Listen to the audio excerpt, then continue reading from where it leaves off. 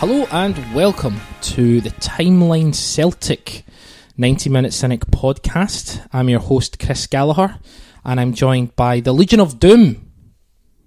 Is that a wrestling thing? Could be a wrestling thing. Could be a wrestling thing, Kev. Must be. Could be a company. The hawking animal of the Celtic podcasting world.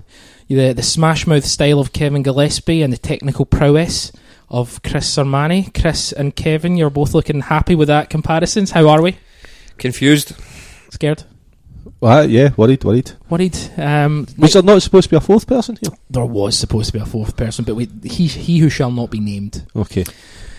Lamo McManus. It was Brian. It was supposed to be Brian, but as usual, he's shat it. So Wife said no. Probably. Let's be honest. That's how it goes with you guys. Let's just move on. Married guys. We'll refer to him in not so in the past tense. Yeah. Throughout the podcast. So, what we're going to do is we're going to do the 2000. These series of podcasts have been really quite successful. People seem to take to them, which is good because we've got a lot of people kind of tweeting in memories they've had, thoughts on games, thoughts on players, and yeah, it's been good. It's been good walking down memory lane. When I proposed this podcast, as soon as I had the idea, I wanted Sermani and Kevin in because Sermani and Kevin, I think, are perfect for this specific podcast because was it because you knew Brian wouldn't come? I needed a backup, to be honest. One of us are backups. Yeah. Both of us, actually. It's fair enough. I wanted a sit-down interview with Brian about his life, but no, we couldn't swing that. But you know, I wanted you guys involved in it because I think you'll be great at eloquently putting across the thoughts and themes for the day. Also, this is a horrible season. And it's a really good season. Kevin, so just before we break anything down, what are your thoughts on the 2002-2003 Seville run season? Like you said, a horrible season. I put my face at you as you seen there, because for as much as we won nothing, the memories that get banked with it they're memories that unfortunately have never been seen and we've never had since. And for my generation, it's the only time that we ever got to a European final, and it could well be the only time I really see Celtic getting to a European final as well. Just the way it's all set up just now with the finances involved. I think we'd have to be spectacularly lucky to try and get something like that again. So for the fact that it ended up the way the season ended up, I'll still take massive positives from it because of where we got to and all those games involved in it, which we will obviously be getting to at specifics throughout it. But there was, for all the rank memories that are there, there's so many more ones. Like I'm surprised. I'll be speaking in players and glowing references because it's how I remember them from that season. Yeah, and I think that's something we've kind of hit upon by doing this series of podcasts.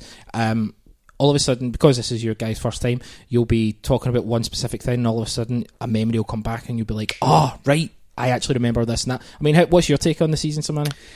Well, it was, my immediate reaction when you talk about the Seville season is one of pride and how we played.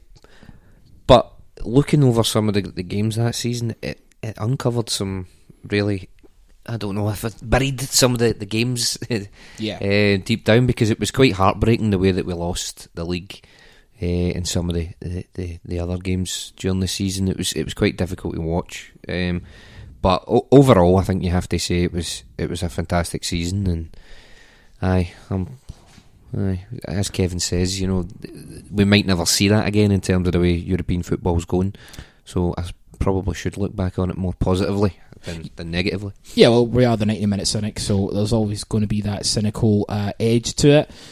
Thoughts on the season before? So Anil, and again, because we're building a timeline, Anil comes in, takes over from Kenny Dalglish at that point, because obviously John Barnes had been sacked after the Inverness debacle, which again, something we might actually come again towards in this season. So John Barnes sacked, Dalglish takes over, but in a bit of a shambles. The saviour comes, wins the treble. You say that saviour comes, but how close were we for it might not have been Martin O'Neill? Because it got brought up only a couple of months ago again that Gus Hiddink had already agreed to take the position. Everything had been settled, and apparently Dermot Desmond comes in at the last minute and vetoes it and says, no, that's not who I want. It's Martin O'Neill. And I think one of the Martin O'Neill's biggest strength for me was actually just his personality. Yeah, it's maybe not necessarily the tactics that were involved. Certainly with some of the players that get signed, they wouldn't have been the players that get signed, but it's just his personality brought Celtic through a good few seasons. Yeah, I mean, Samani, you always talk about trust. Kevin brings up players and that. You always talk about trust and how Brendan Rodgers kind of has the same sort of ethos where you kind of have to earn his trust, but Martin O'Neill was almost like the man who kind of had that mindset. Well, what happened when he came in, he made some big signings and they became the mainstay of the team, but what kind of happened over his period of time, he would make a number of other signings. Yeah, he would make signings and then really wouldn't play them a lot. I mean, Juninho in his last season, guys like Ulrich Larsson, Silla, David Fernandez is the kind of classic one. Well, we know some of these players are pretty poor, but ultimately I think he used to stick with players that were tried and tested for him. Even the one that always stuck in my head was McNamara. Never featured under him at the early part of his career with us, and then as it went on, Neil began to trust him and played him a bit more. And you found McNamara playing across the back three or back four. He's playing at centre half at times because Neil kind of eventually bought into him a wee bit. But that was one thing that kind of that stuck in my head about Neil. But going back to the point that Kevin says about Hiddink, I often wonder how that would have panned out, because Hiddink certainly was a top class manager at that point. Chris, would they have been referred to? You'd have had a bigger stature than O'Neill, European wise, yeah. Yeah, well, I mean, so different players might have came. Well, it would have been. He certainly wouldn't have signed the same sort of.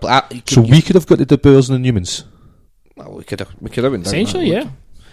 But he wouldn't have signed guys like Sutton and Hartson. I don't think they're more a British style of player that favoured O'Neill. But where was Hiddink before? Just prior to this, because his stock must have been, it couldn't have been that high if we were being linked with him. I thought it was PSV. Maybe it was.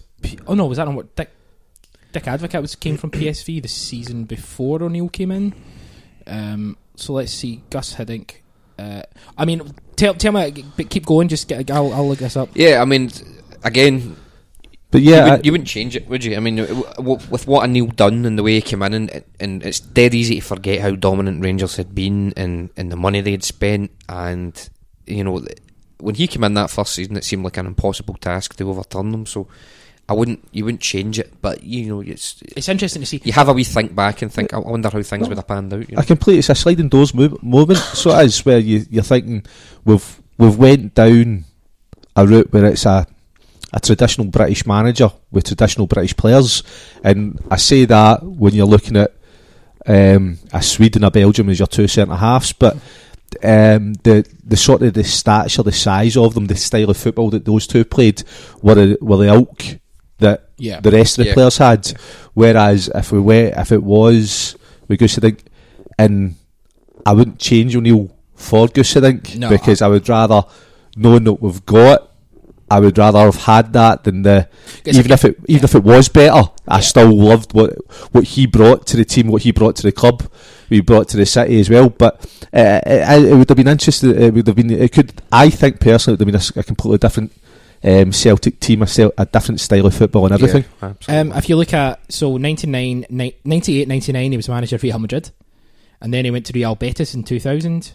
O'Neill is then made manager 2000. So.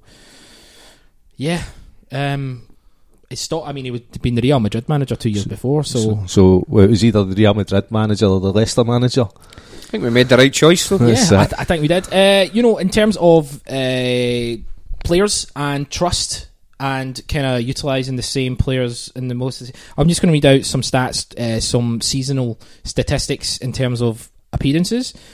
Yusuf Haran, 53, Baldy, 53, Larsson, 51, Thompson, 45, Sutton, 43, Lambert, 48, Agat, 40, Len. I mean, you can, Petrov, 50, you can just look at, but even just look and have a casual look at the stats, you can tell who the main players were and who his 11 were. There will be some shocks. Ulrich Larsson played 36 times, David Fernandez played 19 times.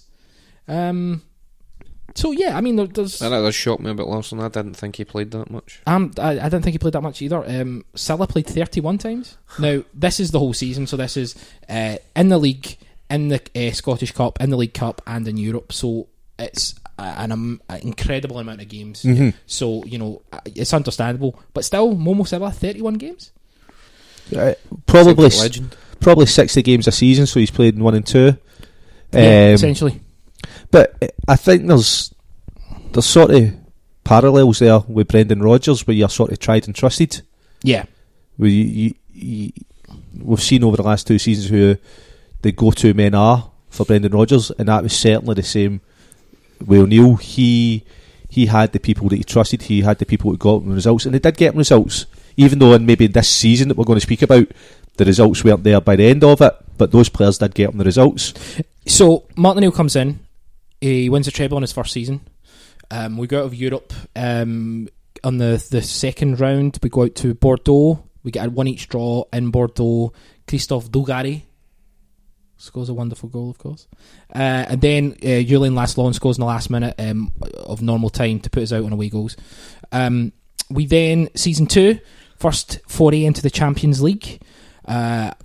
We've talked about this in detail. What were your guys' kind of thoughts on that, Kevin? What are your thoughts on Juventus away and how we played against Juventus at home, and Rosenborg and Porto? What's your kind of take on that experience? Well, that was where we were seeing the dominance of Celtic. That's when the sort of the start of the mystique came of Parkhead being the fortress. Yes, where nobody could defeat us, because 2 out of those 3. At that time, you were still classing as European giants. Yeah. Well, or European figures, maybe not necessarily Porto being a giant at that particular time, but big teams, and without, maybe some people will disagree, but bigger than Celtic, certainly. in regards to what they were bringing to the table. Yeah. So you would not necessarily expect us to be winning every home games. You certainly wouldn't be expecting us to be losing every away games. But that was where the mystique was started to be creating, because the Juve game especially, everything was going on involved in that. It was all part of the hype. Yeah, for it. And I think that's the point. Again, it's how O'Neill just started turning the wheel of, this is my players, they're world beaters, tremendous, £100 million in the summer against this Juventus team, and blah blah blah. Terrific. What about yourself, Chris? The Ajax game, because we had a European qualifier. In comparison to what we've got these days, we'd won European qualifier to qualify for the Champions League last season. So we'll call the 2002-2003 season this season, and we'll call everything else. So last season essentially we had Ajax. Yeah. Thoughts on how that Well, just to go back a wee bit in terms of, even in O'Neill's first season when Bordeaux put us out, it's obviously he won the treble that season when we're really dominant against a good Rangers side.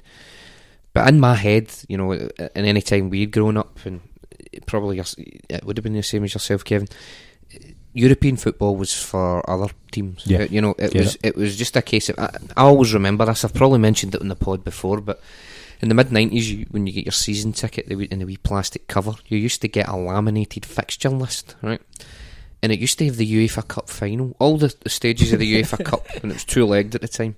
And I always remember that. I says, why the hell are the board putting this on here? Why are they bothering? Because we're going to get put out off of some third-rate mob in the second round if we're lucky, do you know? Considering there been a cost implication for the board putting that on there as well. They must have got a deal or something like that, I don't know. But it was I remember seeing that and just looking at it and laughing as a wee guy and thinking that's not something we do. And I said, even in the Bordeaux, it was almost like, okay, we can't quite do that. But then that Juventus away game, even though we get beat, I thought, we've just came and competed with one of the giants of European football here. We were unlucky not to take something from this game. And as that season, that Champions League campaign progressed, it's, my mindset changed. All of our mindsets changed. Wait a minute, we can play at this level and we can compete. So the way that O'Neill changed the way you thought about Celtic at that time was absolutely unbelievable. Yeah. Ajax was a qualifier, wasn't it? Yeah. Right. Oh yeah. So when you're mentioning Juve and Porto, I would have classed Ajax in that bracket as well at that time. Maybe not now, because just maybe having a similar sort of plateau that we're having, and that maybe is the level that we would be at. But they were a big European team. Yep. And it was 3-1. 3-1 over there. Yeah. Yep. So I remember having to work till 8 o'clock at night. The day of that game, and jumping on a train at Central Station. I think it was something like 7 minutes past 8, and getting off at Crawfoot at 16 minutes past 8, and running round the house and getting in, and we were 2-0 up, I think it was, and just sort of standing in the front room going, I hate my work because he's made me work to 8 o'clock instead of letting me just even go at 7:30 to get me up the road in time. But B, going, wow, this is different. This isn't what Celtic do. Yeah, absolutely. I remember as well, I was on holiday with my now wife. We were in Malta, and it was back in the days before having a mobile phone, so I had to get a payphone. Phone my dad and says, who did we get? And he said Ajax, and I just immediately went, oh well, that was a nice thought. And just thought, no, that's as difficult as it gets. Similar to you though, when I seen that first leg and the domination that we exerted over them away from home, it was eye-opening. Yeah, I think there was the belief. Essentially, we had belief that we could compete at that point, and that's obviously put into us by the manager. I think shock still. I know you. I love the fact that you're saying belief, but on that particular game, on that particular night, for me, it was actually more shock than belief, because I was still. When I say I walked into the living room and looked at the telly, I stood for a couple of seconds, going, "Wow!" But essentially, what happened was Martin O'Neill comes in. We do the treble. Brendan Rodgers comes in, we do the treble. Martin O'Neill's second season, we do the double. Brendan's, we do the treble. Terrific. Martin O'Neill's second season, his first season, we don't really have a chance at Europe because of the way things are structured. Knockout tournament football at that point was a bit tough for us. Obviously, this season we proved how good we could be at it. Second season, we get to the group stages of the Champions League, which is phenomenal.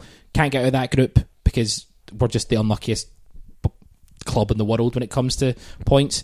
Brendan's second season, for all the negativity that comes with taking a gut punch with some of the defeats, we still progress, and that's okay.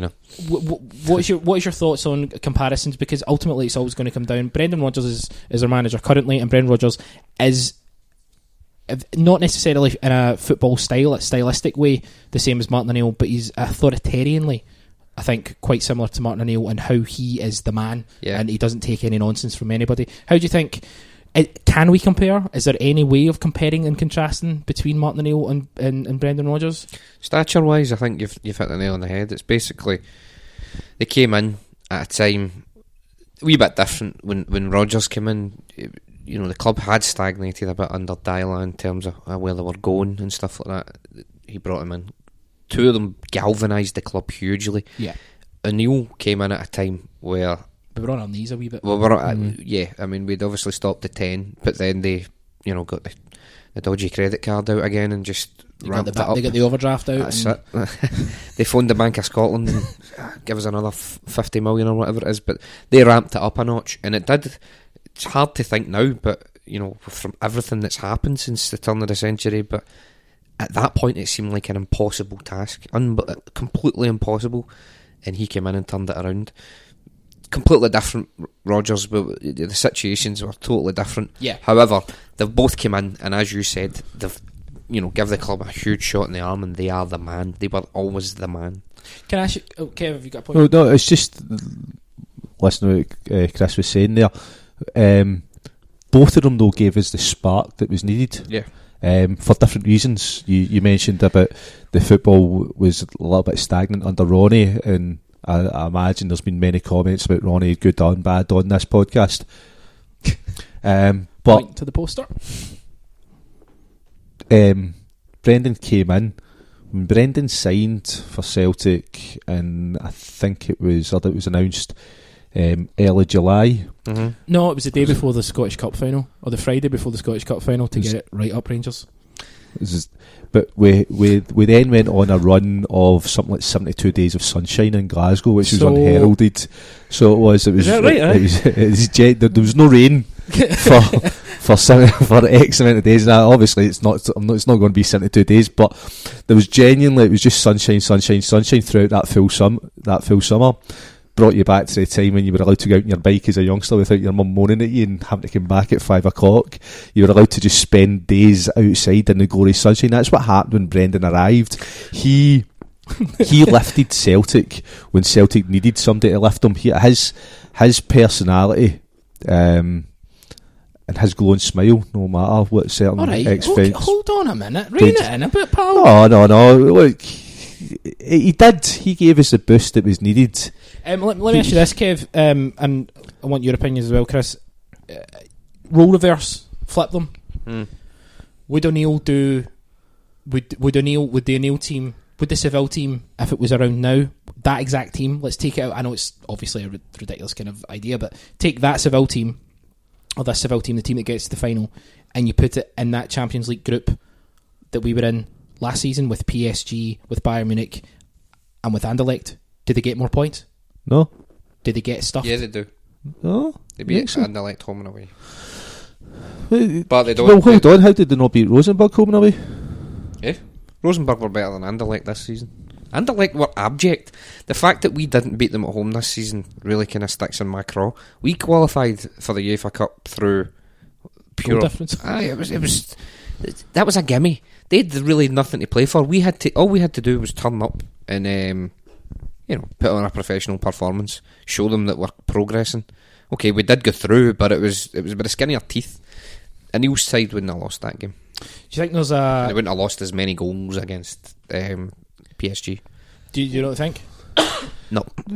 Again, this will come back to we have the rose tinted glasses. We all think that the team Green tinted glasses. Green tinted. They never had a rose tinted strip then. No, but we've spoke about some of the games throughout that season. We've seen some of the way lower level forwards rip passes as centre halves in games.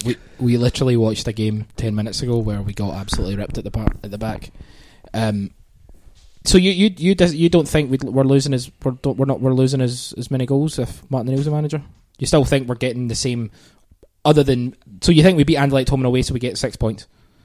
If a Neil's team had played in this group, yes, and I don't think we'd have shipped as many goals. Now again, there's the rose tinted glasses, but it's the way that a Neil's team's set up as well. Not just that. It's not that so much that the centre halves and stuff we had back then were a million times better than the ones they are now. I think they were better, but I don't think Baldy and all that were really top class. But a Neil's team was set up differently. It was more compact, more strong, and I think they'd have put themselves about a bit. And Rodgers' team's far too open, wanting to play football, and against other sides like that, like PSG and stuff like that, we're going to concede more goals. So I think a Neil's team would have conceded less against Bayern and PSG and would have beat Anderlecht home and away. This version of Anderlecht anyway. So just looking at personnel for this season, we had, again, it kind of, with O'Neill, it comes down to trust, it comes down to the same sort of names and same sort of guys that he brings in. He brought in Lennon, Sutton, Hartson. Those were over the last 2 seasons before that. Those were the 3 big kind of names. When would Thompson have come in that? Thompson came in at the same sort of time as well. Right. Yeah. So essentially, we'd spent £6 million on Larson, on Lennon, £6 million on Sutton and Hartson. That's 6, 12, 18. I think Thompson was about $3.5 million. Mm-hmm. These are incredible amounts of money. 3.5 for Valarin or something like that, was it not? Yeah, of course, from Roda JC. Mm-hmm. So when it comes to Martin O'Neill's third season, it comes to the season where you think to yourself, we've done so well this season before in the Champions League, not far off qualifying for the last 16. He brings in Magnus Hedman the 1st of August, which I thought was weird. So we brought in Hedman in August 2002, and he doesn't play that much. He really doesn't play as much as I thought. Did Hedman come in then? 1st of August 2002. That can't be right. I thought it was the season after Seville. I thought it was the season after Seville as well. Because the comment's always been about Hedman being the keeper instead of Douglas for the final. So Magnus Brotto came in. Brotto came in and played games for us towards the end of that season. Yeah, he did. Hedman played 10 games, and yeah, so didn't realise that either. On the same day, we brought in Ulrich Lursson from Hibs for £1.5 million. So. And going out the other way, Dimitri Karin went to Hornchurch, of course, on a free transfer, and we get 700,000. How the fuck we get £700,000 for Oliver Tabili? I don't know. But then he would go on to be a Premier League player briefly. But Bonham? Yes. Huh?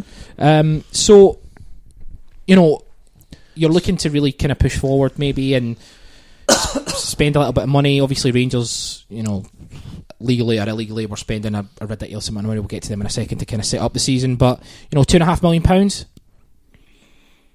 on transfers. How are you feeling about that? Disappointed? Or yeah, I mean, I don't know if this is confirmed, but I remember hearing that when O'Neill came and took the job, he wanted the money up front. He wanted to front load, if you know what I mean, instead of spreading it out over his tenure, which is why we spent so heavily in his first season, and things dropped off after that. Wait a minute, did we not sign Hartson?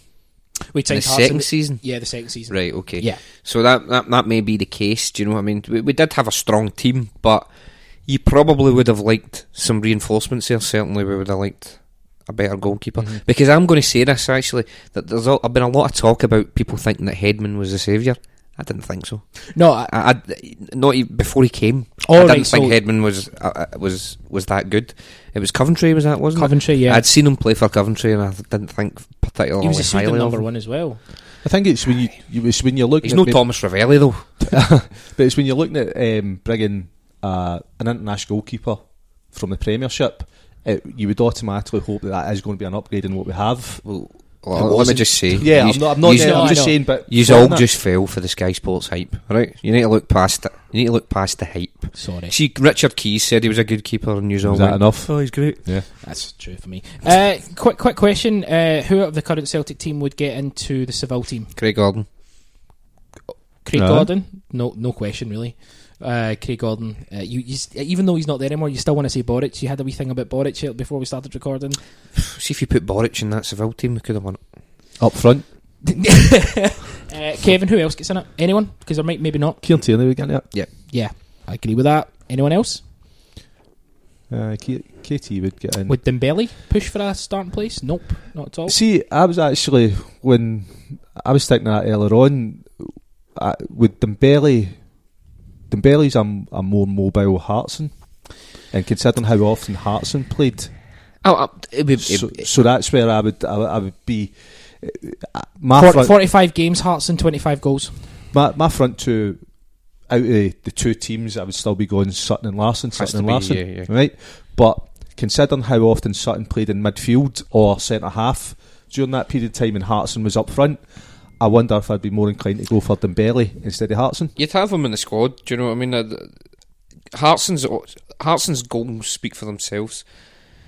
Although his all-round play at times he could be like completely uninvolved in the game. Do you know what I mean? Yeah. Hartson always had issues with his conditioning as well, but he came up with some really important goals for us at the right time. So I'd be loath to leave him out. But Dembele would be in the squad, if you will. I would have him, let's say, on the bench. Would you have him ahead of David Fernandez? That's what I'm asking. Nip and tuck. I'd maybe toss a coin over that, but Yeah. I So think Dembele might get it. but also on that, if you're going not on last season but on the first season, you could argue the impact that on the left wing for Alan Thompson and Scott Sinclair. Just the performance that Scott Sinclair put in his first season with us. One of the biggest issues I have with Scott Sinclair is how he essentially freezes on the big stage. And his first season? Even in his first season, yeah. I didn't think he... listen, I think Scott Sinclair's a great player, and I've got time for him, and people who are saying we should, cut him like as soon as we can and stuff, I don't buy into that. I think hopefully next season he'll find his form and really come back and be a force. But I did find that when at the highest level in the Champions League, he froze. He looked nervous. Alan Thompson was a big game player for me. Alan Thompson always turned up. Alan Thompson's the type of guy who thought he was better than anybody else, and I mean that in a positive way. Like, he had this confidence bordering on arrogance, and a lot of this team did. A lot of this team Because they were winners, though. Yes, Yeah.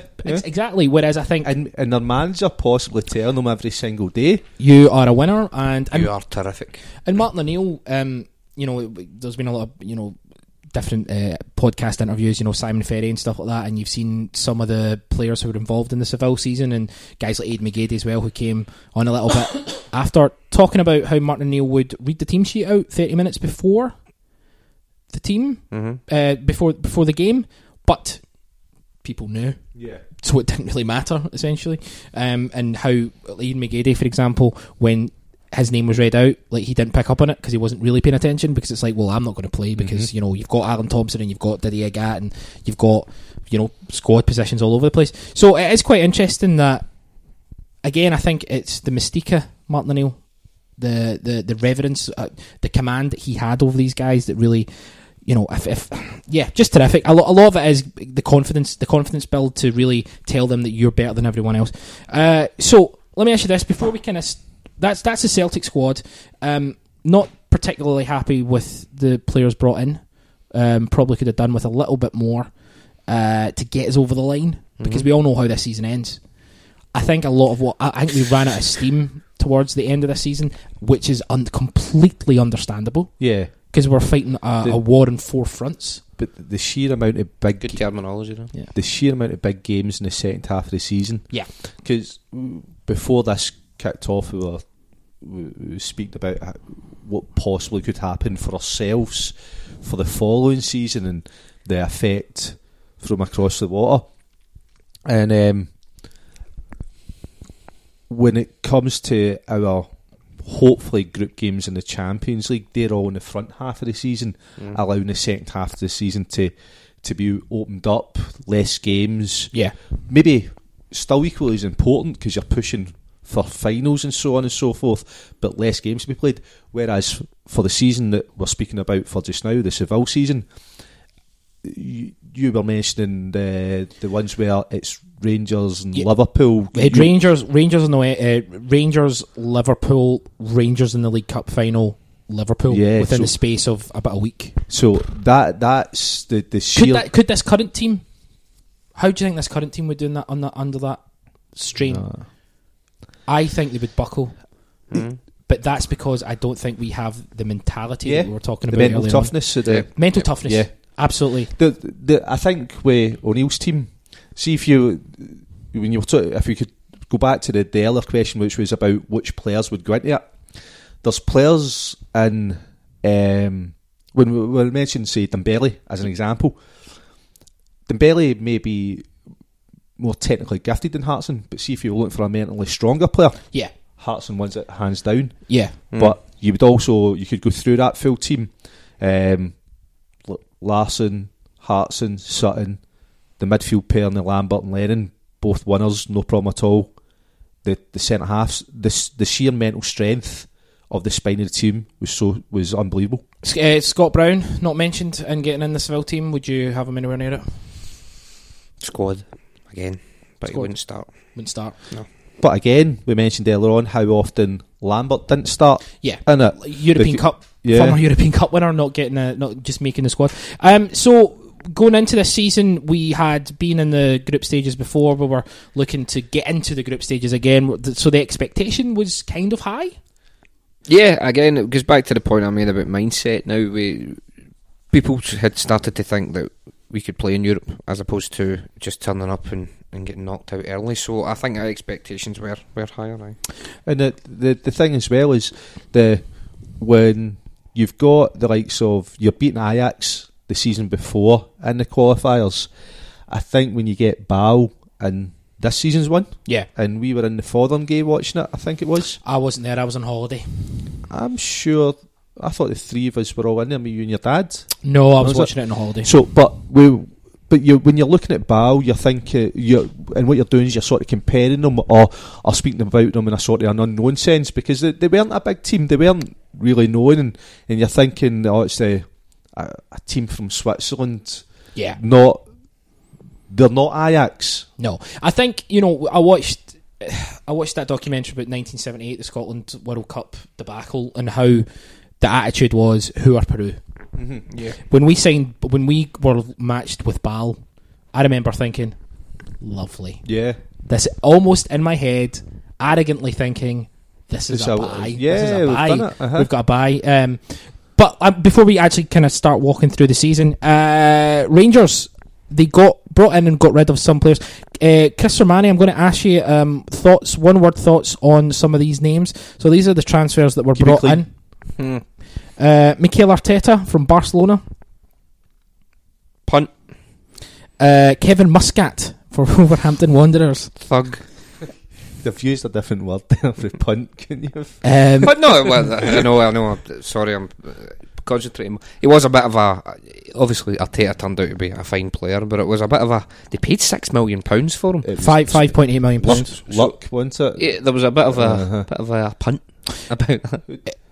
Kevin Muscat, thug, agreed. Kevin, tell me your thoughts on Stephen Thompson, one word. Jeez. No, I wouldn't use words on Stephen Thompson. Average. Jerome Bonicel from Bordeaux. I remember we played him. He'd been in that team that put us out 2 seasons before. I remember when they signed him thinking, decent. Dan Egan from Alaves. So essentially, Rangers. But there you go, Christopher. So just what was that? About 6 players you mentioned there? Yes. Yeah. 5. 5. Sorry, but then you go back to the ones that we signed, and I think it was 3. It was 2. So it just shows you there they were always pushing on and bringing in a couple more, which is probably what we should have done. Yeah, definitely. Some of the players that Rangers got rid of: Sebastian Rosenthal, Tiro Panera, Lee Feeney, Yanni. I've not heard half of these guys. Scott Wilson, Andrzej Kanchelskis, Tony Vidmar, Christensen, Tori Andre Flo. They got 6.75 million for Flo. Still lost half the money. Sunderland. Yeah, that's right. I remember that. Darius Adamchuk, contract terminated. That's literally what it says. Billy Dodds was a free, and Russell Latipi, contract terminated. Just again, this is me. My mind wandering here. Did Arteta go to Arsenal from Rangers? No, or did he go to Spain? He went to Everton. No, he didn't. He went to Real Sociedad. Real Sociedad. How much did they get for him? Did he? I'm sure he went to Real Sociedad. After he left Rangers, he went to Real Sociedad, and then from Sociedad to Everton, and then Everton to Arsenal. Because I don't think he was hugely impressive at Rangers. It was a bit of a gamble for them, and then we tried to do the same with Mark Rosas. Theirs worked out, ours never. Aye. I just want to know if they get their money back. Okay, one sec. But anyway, I mean, what sorry, we're just driving this off at mad tangents and stuff. No, that's fine. But with the squad breakdown, you know, we'd won 2 titles in a row. This was us going into a 3rd title. So from a European perspective, you had a new outlook, a new confidence. What were you thinking about league-wise? We'd done the treble, we'd done the double. What was your expectation level? Because I'll tell you what my expectation level was. That my expectation level going into this would be group stage of the Champions League, plucky and unlucky, do the double. I remember having that sort of mindset. Potentially do a treble, who knows, with the League Cup, but we'll win the Scottish Cup, we'll win the league, and we'll be plucky and unlucky in the group stage of the Champions League. Well, sorry, Kev.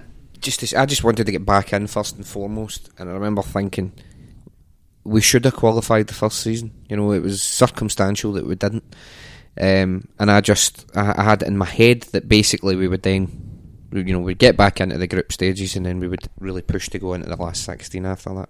That was my thoughts. Kevin? Especially since it was Ball that we get. Yeah.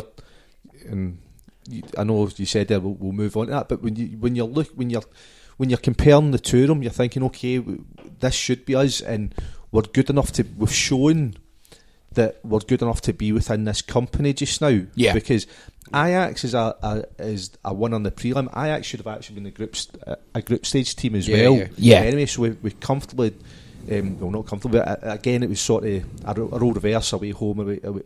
We've done them over the 2 legs, no problem. And that's where we were expected to be, or that's where we actually hoped we'd have this expectation to be from now on. Yes. The thing is, I would have still rather the Ball defeat that allowed the Seville run than a mediocre group stage. Well, that's an interesting perspective because, you know, we talk about how well we could potentially do in the Europa League now. We go into the Champions League now, like a lot of kind of mid-sized European teams, and we're getting a doing. Celtic are the only team that were in the qualifying rounds last season that kind of qualified out of their group to the Europa League. I mean, would you sacrifice the Champions League to get a good run in Europa League? Well, just now, I think the quality of teams that are in the Europa League are just as good as Champions League. Like Atletico Madrid winning it last year. Arsenal getting the year before it was Man U that won it. So you're looking at the teams that are winning the Europa League are actually teams that have been challenging Champions League finals recently. So I think it's stepped up now again, Chris. Yeah, I think you're possibly looking at 3 tiers in Europe now as opposed to just 2 tiers in Europe, and Celtic are probably in that 3rd tier. Which there's, no, that's fine. So that's why I'm saying that for now, the finances dictate that the Champions League's better, and there'll probably be not that many people who would turn around and say, well, I'd rather still get my 40 or 50 million, whatever it's going to be now from your group stages, because you know it's a progression of the team. It's what the team needs to afford to develop. It's what the club's needing to afford to develop.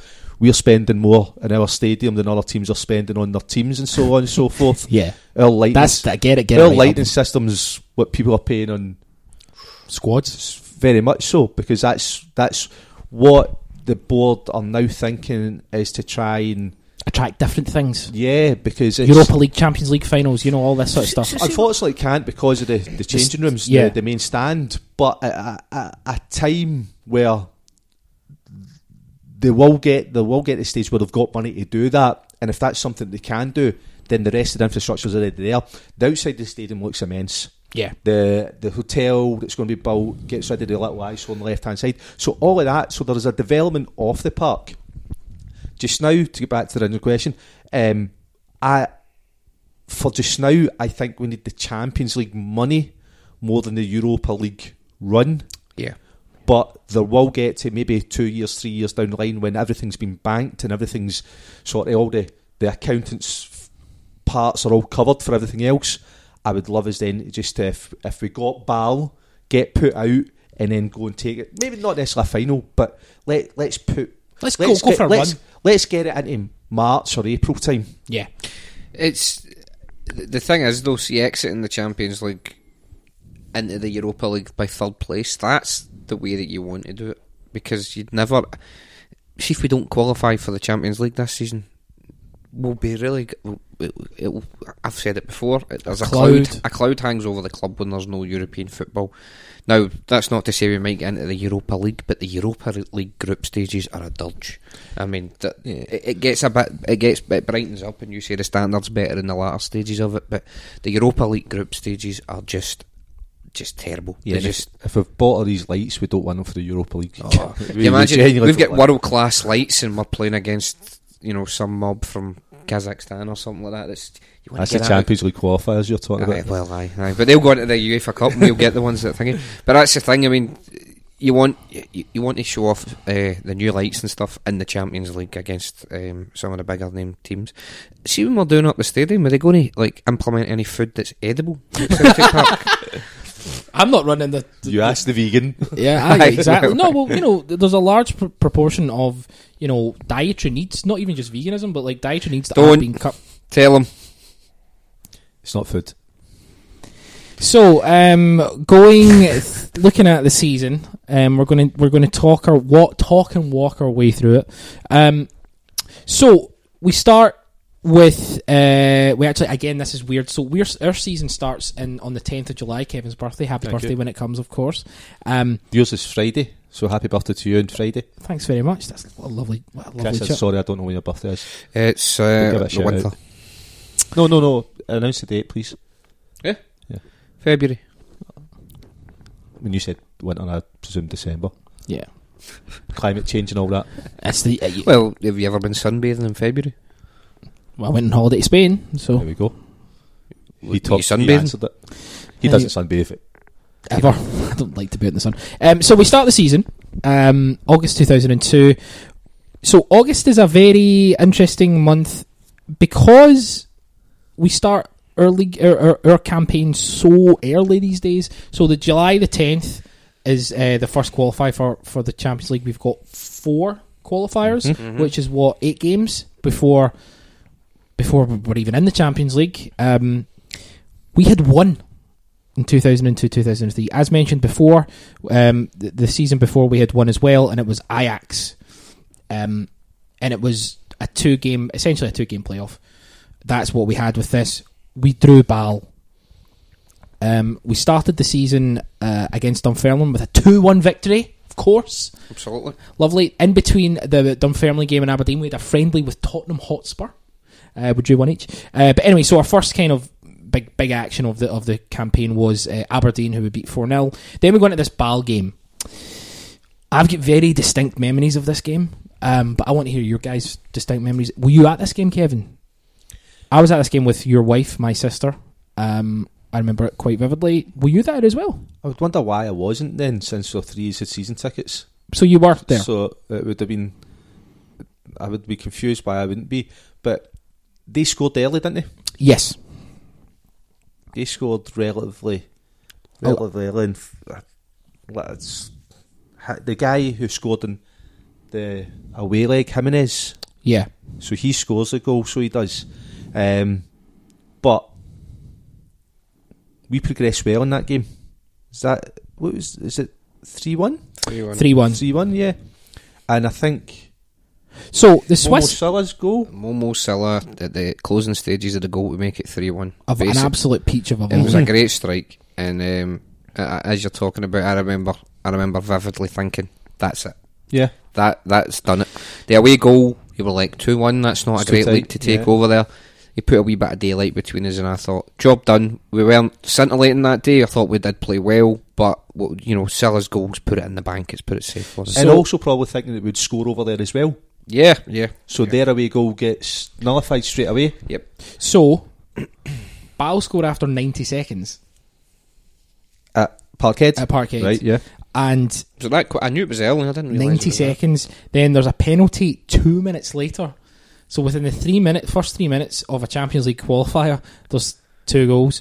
Then so Larsson scores the penalty, and then as you see, Celtic Sutton scores to make it 2-1, and then Momo Salah scores. You come away from that thinking to yourself, 3-1. Yeah. Against... There's as Chris says, there's daylight in between against a team who... We'll still have been dismissive of Bale at that point. Of course. And without remembering exact conversations and things like this, I know we would have been walking away from that being dismissive. Who are we going to get in the Champions League? But our thoughts of who the hell Bale were beforehand, and I'm mispronouncing their name every time I say it at this point as well, but our preconceived ideas of Bale were exactly what we thought in that game, because we won 3-1 and we thought, right, no worries at all. All the experience we'd got the season before, all the experience of knowing how to come through a tie, like the Ajax game. Now the Ajax game, obviously we'd done the job in but you Amsterdam. said you came through the tie, of course. With this one, I thought that I thought we were through. Momo Salah's goal, I remember as soon as that going in, really cheering, because I was like, great. That's the icing on the cake. I went on holiday. I was going to miss the second tie. Did the similar thing to yourself. Mm-hmm. Put money in the payphone to phone my dad, because I was expecting them to say, "Oh, it's 2-1." We'll come to what actually happened. So, I mean, you come away from that game, you're confident. Yeah, you're happy. Disappointed at conceding an away goal, but you're confident. Yeah, but the away goal was that early, and then we went on to score 3 goals afterwards. You're sort of thinking, well, even if cancelled that out. Even if that was to happen again, we've showed that we've got, goes back to this mental toughness that we were speaking about earlier on. Yeah. We've got the players that have reacted to the adversity against the unknown team. So we've got our shock, and let's react to it. And we reacted to it in a positive manner in the first game. Mm-hmm. When it goes to the second game, Christian Cross master plan. So essentially what happens is Expulsed Guru. Yeah. So the month of August we've got Dunfermline, who we defeat, Aberdeen, who we defeat 4-0. So Dunfermline 2-1, Aberdeen 4-0, Dundee United 5-0. On the home front we're doing very well. Mm-hmm. We beat Thistle 1-0. So essentially we've scored 5, 6, 10, 12 goals in the league and conceded 1. Comes to the Bale game to essentially just, get our point to get into the Champions League, just to kind of ram home the point that we are a Champions League squad, a Champions League team, and to confirm to everybody how terrific we are. What happens, Kev? Whether it's the naivety of the 3-1 result, where we just think that's enough. We've came up against it. Probably goes that I would hate to think that the players had the same mindset as I described that I had. Yeah, that we had to be fair. Yeah, that you would hope that that strong personality as a manager and winning mentality as a team's enough to get through. But maybe it just comes up against where you've got a set of unknown players to us. It's Hakin? I'm never too sure which one of the Yakin brothers is the... Murat's the centre half, Hakin's the front one. So Hakin, it probably goes back to those Hakan just now wouldn't be an unknown player to us because we get so much European football that can watch, and everything's that's a really good point. Instantly recognisable on your handset and so on. But back then it wasn't. Used two guys will be mentioned about the payphone stories, so we wouldn't know who Hakan was, and bang, he's got us. Yeah, I mean, so I, similar to yourself, Chris, I phoned up while the game was still going on. I phoned up my ex-girlfriend at the time, and I said the game was coming to an end, and I went, "What's the score?" And she went 2-0, and I went, "Oh, great!" Mm-hmm. She went, "No, 2-0 for them." And I remember looking at the clock, going, "Hold on a minute, how long's left?" And she's like, "There's 5 minutes left." And I'm like, "How have we played?" And she went, "We've been awful.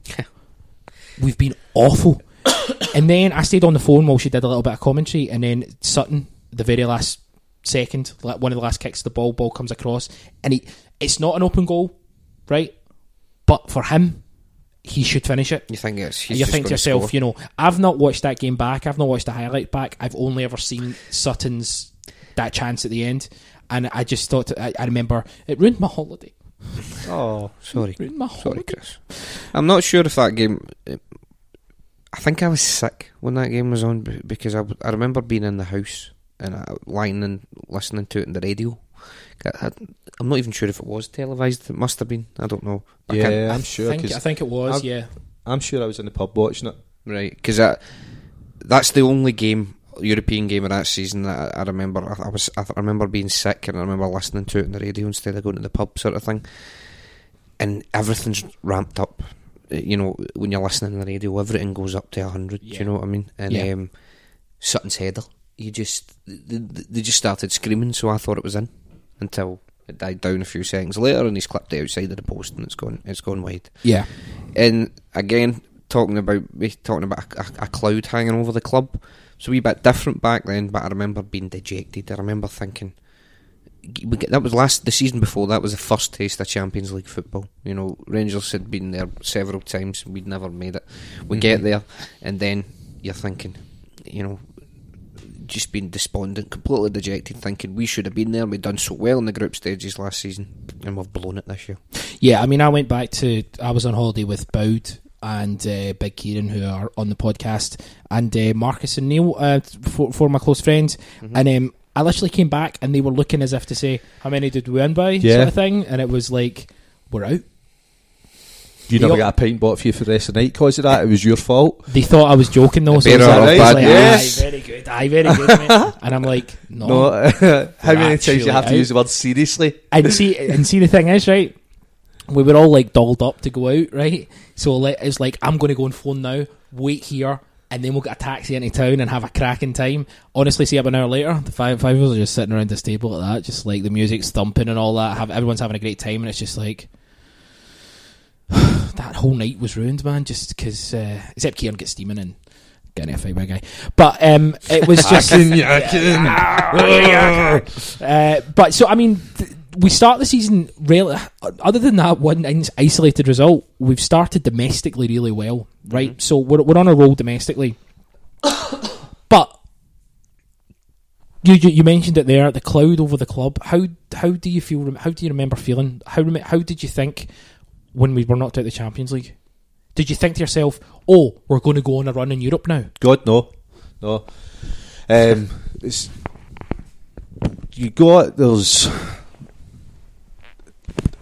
I don't think at any particular point, even throughout the full season, I'm sort of jumping ahead here. No, that's fine. But I don't really think at any particular point there was a massive confidence that... Put it this way, I was never one of the guys that thought, you know what, I'm going to go and cash in the endowment policy and get a flight to Seville. I wasn't forthinking like that. I wasn't thinking this is what possibly could happen. Yeah. There was just a lot of... in the autumn months where it was just, you know what, this isn't what we hoped this season was going to be, because there was a massive excitement. Chris said just a couple of minutes ago it was the season before our first time in there, because all the other times it was Rangers.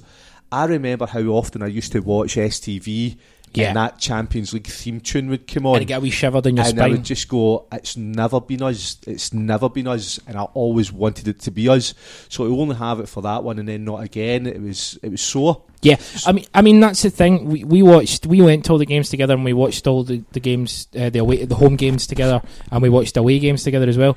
And there wasn't one point that I thought we're going to get to the UEFA Cup final. I wouldn't say there was one point that we would get to UEFA Cup final, but the Stuttgart away, yeah, when we'll come to that, right? So let's not go into. But that particular point, you thought, well, is the maybe one where you went, wow, because there was as you said, we'll come to it, but there was a level of I had a level of ignorance of that game after how it starts, and I sort of threw it away knowing, okay, this is when we could do it. Yeah. But that was possibly the only time where I thought, you know what, we could go in. I mean, Chris, yourself, how did you think when we get knocked out? Like, what was the I know you mentioned it earlier about that, the way there's a cloud now wasn't as bad, but did you have it in your mind that we could do something extraordinary, or every time? Because it was almost every time, like how you responded to the Ajax thing. I think it was quite telling, because we got Ajax, oh well,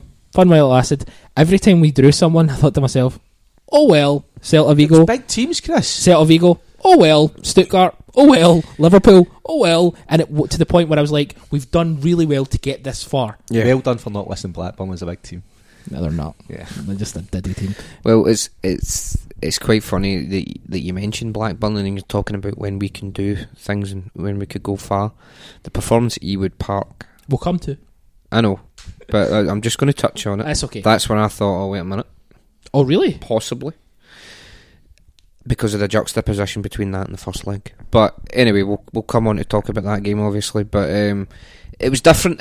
As I said, it was different. Just to kind of expand on that, it was because we were building domestic domination. Do you know what I mean? Love it. It was.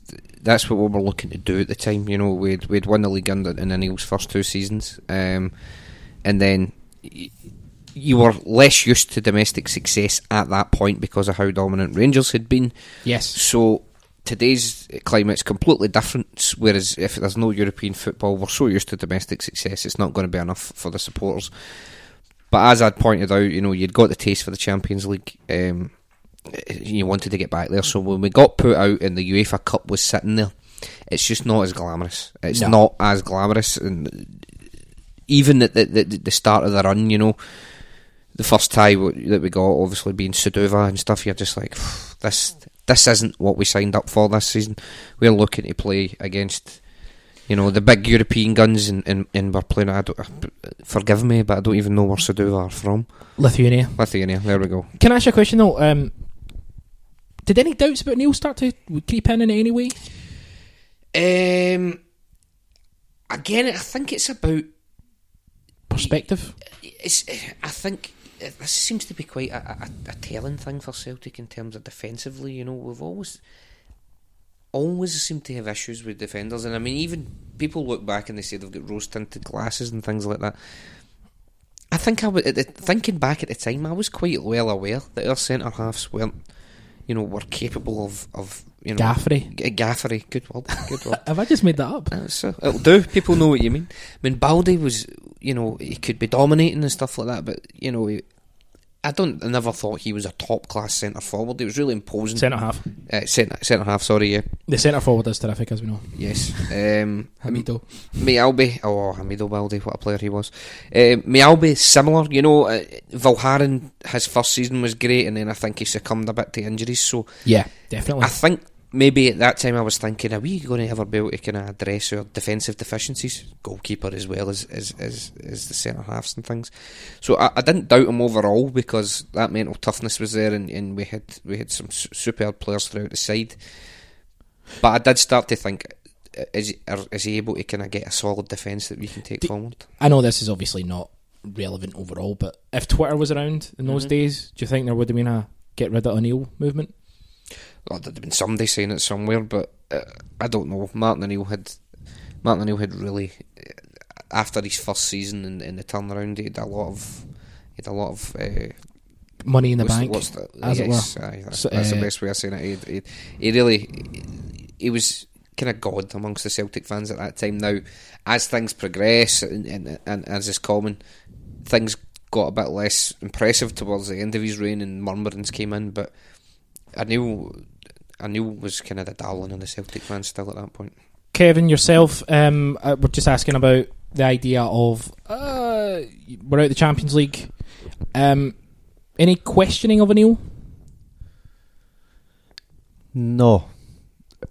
Just the last sort of phrase that Samani said there was like the darling of the Celtic supporters, and it goes back to one of his earlier comments as well, is about how he lifted the club and the support as well. The support. So, and it sort of goes to how I feel with Brendan Rodgers just now as well, that he's got enough money in the bank that actually a result of a performance that can have a big downer on us, because we don't know how the season pans out at this particular point. We don't know about the run. So I think you go, well, actually, okay, maybe this could be expected because we're not at particularly that level. And this is how I feel about this season as well, that the Brendan Rodgers' first season was actually the anomaly, and this season was more the par.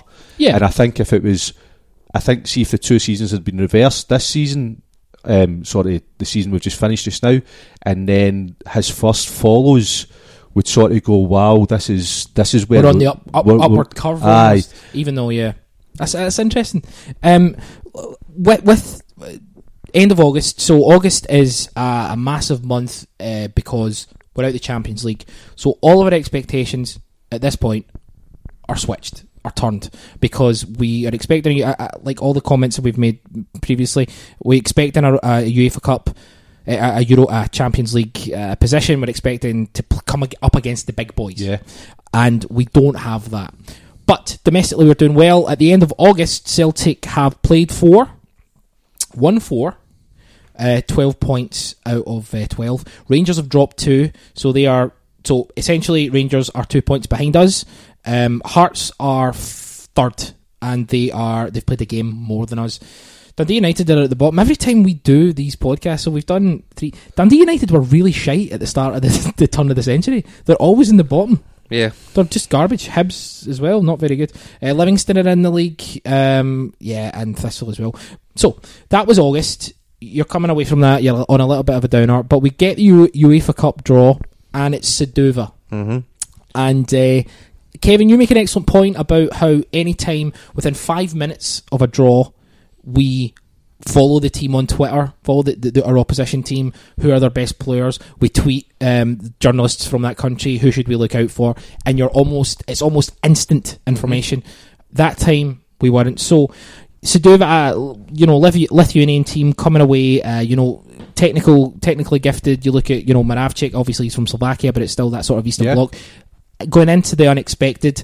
However, we absolutely tranced them 8-1. Yep. We absolutely destroy them. Can I get some scorers? Larsson got a hat-trick. Larsson, Sutton, Valhaden, Lambert, Petrov. Terrific. So essentially that, you're not coming back for that, Kev, are you? No, and that's what you possibly thinking then, that the what if, damn, we could possibly have a right big European night here, because this should be the start of the Champions League. Yeah. We could have had a Juve, we could have had Real Madrid or Barca, of course. But we've got Sedova, an unknown quantity that we've just gubbed. Jesus, is this what we've got to look forward to? And even though it is a thumping, you're just think, because everybody knows, like, if it's a thumping, you're like that. Well, nah, it's been great to see it, but it doesn't always fill you with that level of joy. No. Of a 3-2 against Juve or whatever, or even a narrow defeat against Bayern and the Bayern Arena. Do you know what I mean? It's like the thrill of that. What would you rather? Yeah, exactly. So September's a month where there's a couple of things happening. We beat Sedova 8-1, so we're into, that's the first leg. But we beat Hibs, we beat Livingston, we beat Kilmarnock. However, we suffered our first defeat. We lose away to Motherwell 2-1. Douglas, Agat, Baldy, Valharin, Lurson, Petrov, Lambert, Thompson, Guppy, Larson and Sutton. So it's a strong 4-4-2.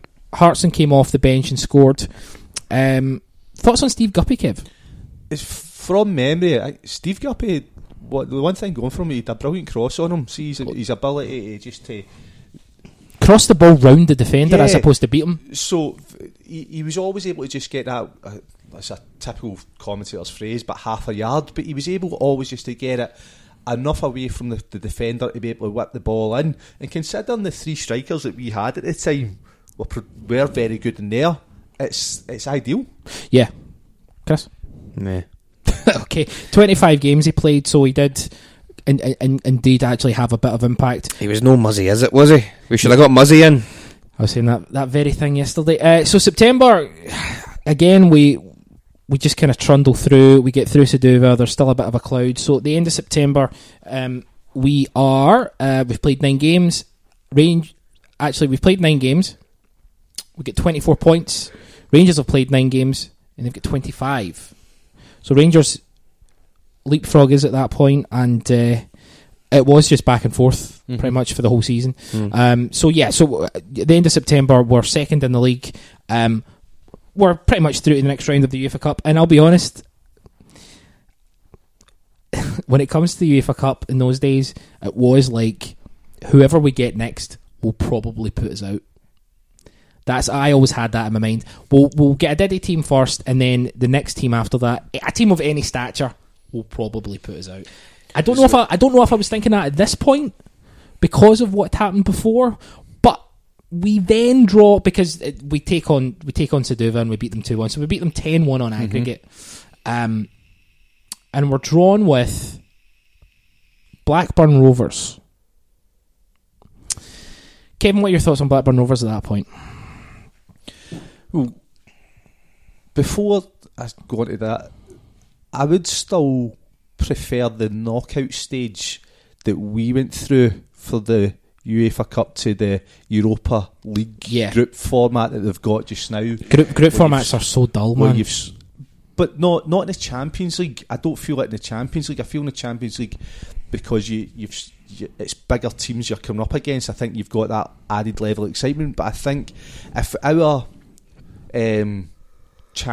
Europa League group was to be Sedova, Blackburn Rovers, Celtic Vigo, and then Stuttgart, or no, because it would only be 4. That's not the most exciting thing to keep you going in your autumn months sitting through it. But knockout, where you actually literally have to take them. You have to just you have to toe for toe to toe, mano a mano. It's you're just going, no, you're not getting an easy ride at it. You have to make sure that that on both legs you're totally on form. Yeah. But that's what we did against Blackburn. Yeah. So I'm going to go into detail with the Blackburn game, but we basically, and we watched this just before we started recording. So Rangers are a point ahead of us, and the first domestic game in October is Rangers at Celtic Park, and it finishes 3-each. Chris or Manny, thoughts? That the goalkeeper should have been sent to the glue factory after that game, because he was at fault for all 3 goals. Yeah. The first one, Arteta, was a trundling shot, and how he managed to spill it in, I'll never know. It doesn't really move in any way. It's literally right at him. No, it's not even as if it was a knuckleball or anything like that. Oh, you know? fuck off. It was just a weak, tame effort, and somehow it squirmed in. The second goal was another shot that he spilled, and Arveladze poked it home, and then his positioning for the Boer's header was just absolutely appalling. I think you're right. I agree with you. The Boer one, though, I think it wasn't just him. You're right. He should have came in. He should have knocked the Boer out. Yeah, absolutely. Takes him right out, because that's a keeper's job to do that. And a keeper, a keeper knows he's never going to be giving away a penalty for doing it, because if he goes with his hands up and he takes him with a forehand smash in the face, the ref's going to say, well, that's the risk that the forward had, putting the head in there. I agree with that. You're 100% right. However, what I would say is the fact that De Boer was on his own with no one pressuring Oh him. no, the marking was terrible as well. I mean, The marking in this game specifically Silla misses the ball out wide, and McCann gets praised to bring the cross in as well. Silla should have stopped him from doing that. I mean, defensively, it was just all over the place in that game. Obviously, Sutton lashing home rescued as a point, but that, I suppose, is a good snapshot of our defensive deficiencies and our attacking prowess. Yeah, I suppose. Larsson got 2. Sutton got a great goal, as Chris says. You come out of that, Kev, and it's 3 each. See, though, on the defensive deficiencies, as we watched it, we spoke about how we speak about our defensive deficiencies this season. Exactly. Good point. But without possibly looking back on it beforehand, if we were to turn around and say, well, do you know what? Baldy, Vilharn and Mjällby, what centre-halves they were. They knew how to defend. They were Oaks, and yet you just watched half a dozen goals going in against them, and everyone went, where the hell were they? Where the hell were they? What's the marking? But see, and you talked about this, things coming back to you when you do that, it quite clearly. See if you said to me, is Boyata and Simunovic as good a centre-half pairing than Baldy and Mjällby would they be? I would go no. Absolutely not. Instantly, without thinking. Now, I still think that. But, however, once you start talking about it and you see the games and stuff... The difference is maybe negligible almost. You know, I remember at the time talking about how that was the problem we had, the defensive lapses, and how we were really poor there, you know what I mean?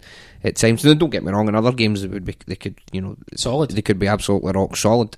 But then again, so can Boyata. You know, it's some games he's great, and in other games it's just that lapse in concentration.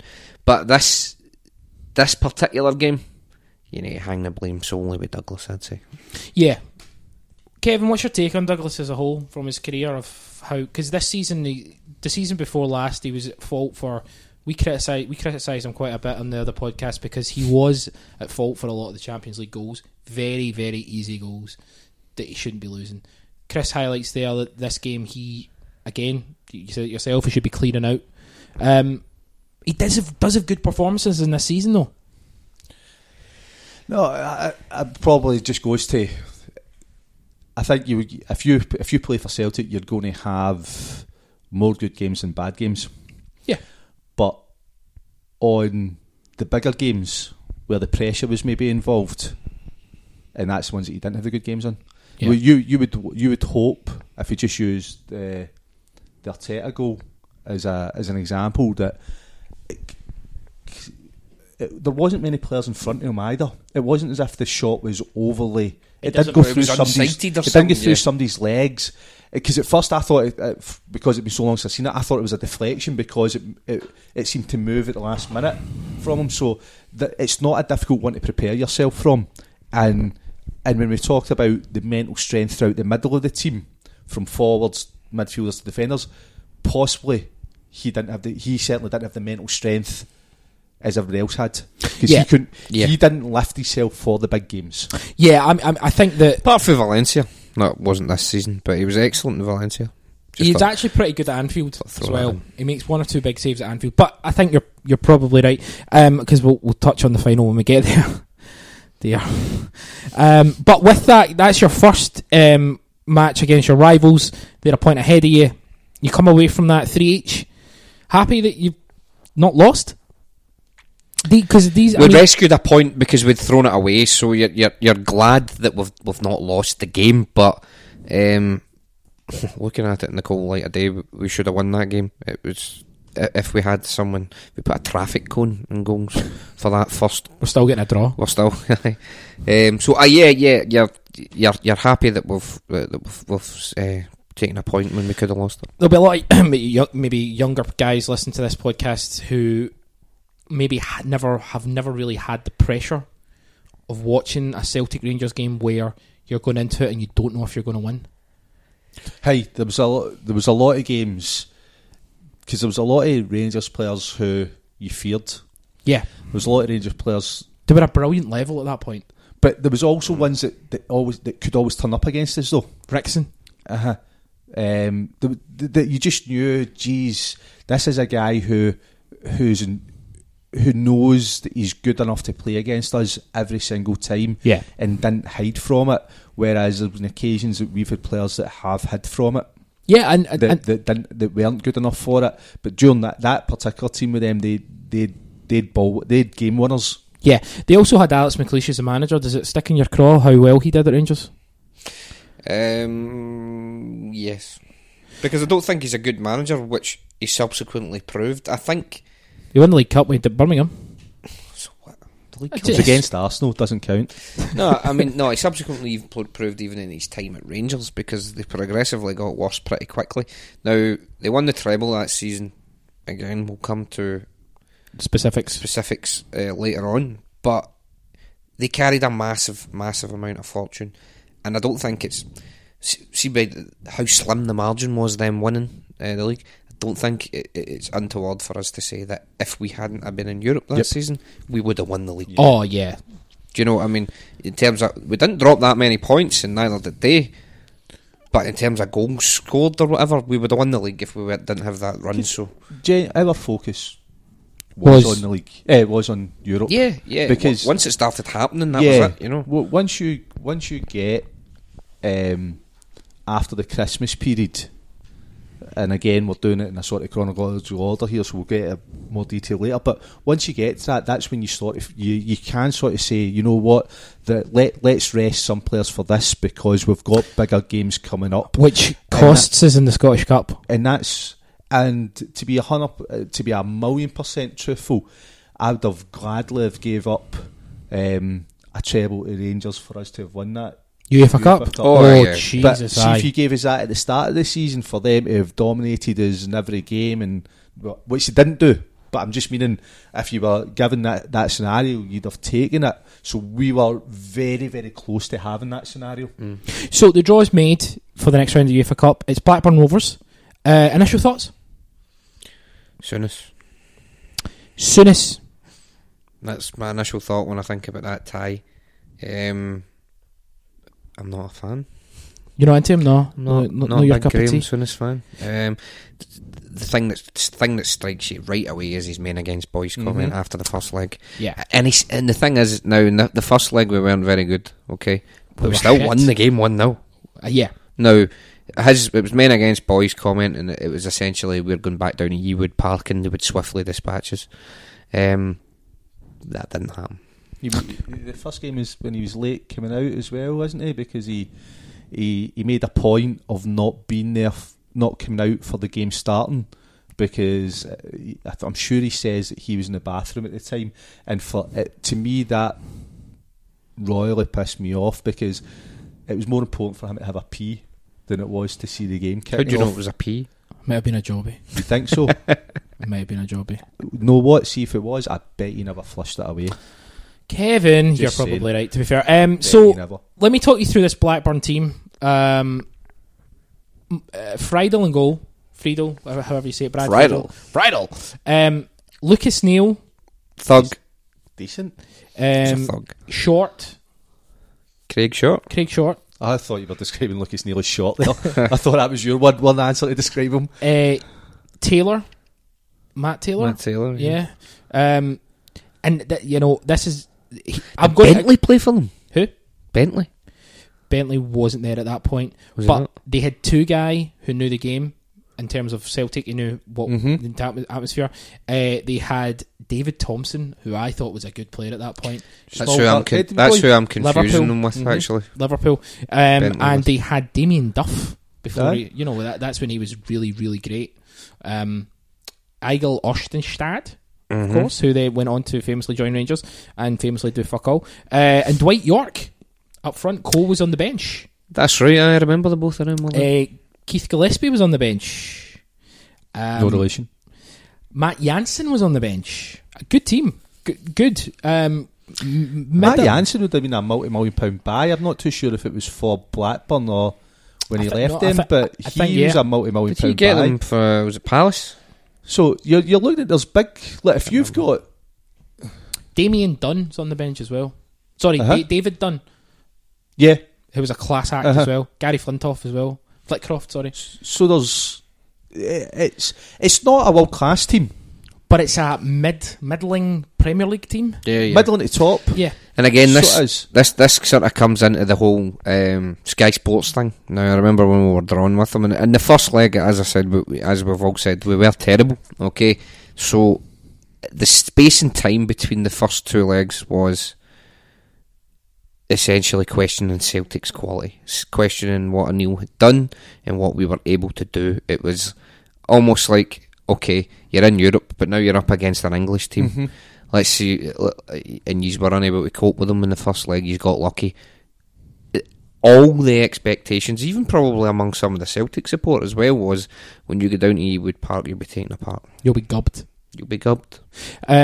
Just a report on BBC, Celtic were on the back foot for much of the match against an English Premiership side set up superbly by former Rangers boss Graham Souness. Souness's cat and mouse games were at an end over Damien Duff. So he was basically saying whether Duff was going to play or not. Essentially, we were really bad in this tie. I thought in this run we performed better away from home than we did at home. In a lot of games, not just in that one though. I think in most games. Yeah. So it's true, yeah. Yeah, so we played really, really badly. However, we got the goal. We kept a clean sheet. Knockout football in Europe, that's beautiful. That's the aim. Come away with a 1-0 defeat. A 1-0 victory. Then Souness comes out with the men against boys thing. You are raging as a Celtic fan. You're just really angry. Martin O'Neill pins it up in the dressing room. Mm-hmm. Doesn't say anything. Doesn't have to. Guys like Chris Sutton, I'm sure, would have been really angry about it because he's a basket case. Mm-hmm. Larsson would have been Larsson, just professional and nice, cool. How are you feeling going into the second leg? The Souness, that sort of summed up Souness though to me, because Souness is he'd bought winning teams. He didn't create. He wasn't a good enough manager to create something. Getting York and Cole in is just, it smacks of just like yeah. no long term plan. It's just but try to buy instant success. Exactly. Which he never did it at Rangers. He certainly never did it at Liverpool. The other teams, I didn't have any time for him at all, and I would have liked. I appreciate the fact that he managed Rangers, but I would also have liked a little bit. See if it was maybe somebody like George Graham just to flip this around to be a Scottish manager. I think George Graham would have shown a lot more respect. Towards Celtic.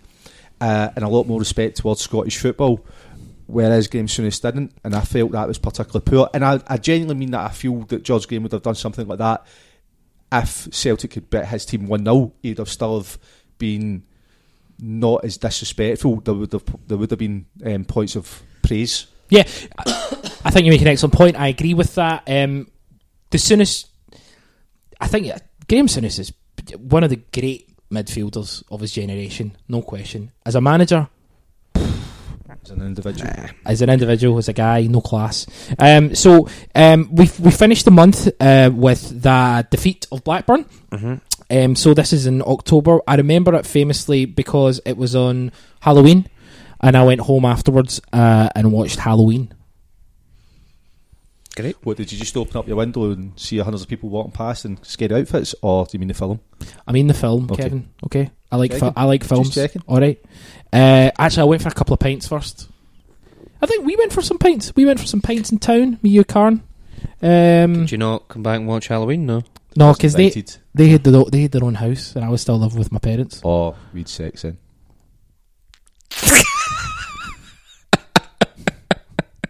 That's fine. You've got 2 children. I imagine that you've been having sex for. I'm going to when my dad listens to this, by the way. I think he knows that if we've had 2 children, that we've possibly have had it. So October Rangers game, the 3 each draw. We then take on Hearts at Tynecastle. Love going to Tynecastle. We smashed them 4-1. Inverness 4-2. They'll come back to haunt us. Dunfermline 4-1, and then obviously the Blackburn. A terrific month. A really, really good month. We don't lose to Rangers. We smash Hearts away from home. We get a victory over Blackburn. So at the end of October, we are We're still behind Rangers by a point, and this is the thing about Rangers domestically. They were relentless, Chris, weren't they? They were. They had a real level of consistency that season. Now that, obviously, we know how the league ended up and how close it was. Spoilers. Oh well, in case you don't know, That's it. they did show an amazing level of consistency, as did we, up against adversity in terms of the European campaign that we had as well. I did wonder how many penalties they got that season in comparison to us. I'll check that before the end of the show. Maybe I'm being paranoid, but I would imagine that they certainly. Well, we'll all have a rant on that Dunfermline game towards the end of the season. Well, we'll have a rant on that one. Maybe they got more penalties. Do you know what? I don't know if they did or they didn't, but that's just the feeling. Certainly in the 2008 season, they seem to get penalties every week. But anyway, I digress. But in terms of that, I mean, they did show a remarkable level of consistency. The two of us finished on an unbelievable point tally. It's all the more unbelievable that we did it, though. Because of everything that happened. Yeah, everything else as well. So, although you need to praise their, consistency, when you actually look at it and in a bigger picture, we were unbelievable. We were running on fumes by the end, and we were still getting results. Yeah.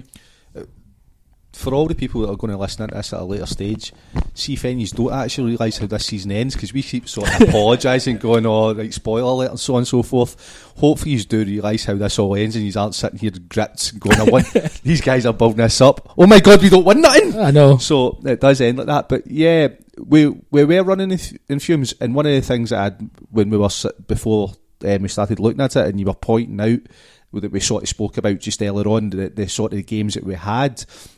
And I'd said to you that I think, though, that you then, to be involved in that stage, that's when the management team have to be building everybody up. Now, I wouldn't be able to say how often all of his O'Neill's main players were rested. We all know that in certain games they were rested, but I think that O'Neill would be brilliant at letting Hartsons and Suttons and Larsons and Thompsons know that they're the world beaters. But I wonder how he was with lesser lights in the team. Well, Ulrich Larsson has come out and said essentially that the squad players weren't treated very well. Right. And yeah. But that's when you're saying there about at the end of the season running on fumes, that's when you would have actually wanted the management skills to be able to have the likes of Lewisons and Smiths and so on and so forth to be able to turn around and say, actually, it's no disgrace to be behind somebody like this, because this player is brilliant, but on your day, you're as good as them. You. Yeah. And it's only because of a partnership or whatever that you're in, that they're in front of you. But what I want, and this is probably what Neil didn't do, is if you have a good game, you stay in for 2, 3, 4, 5, 6 games. Yeah.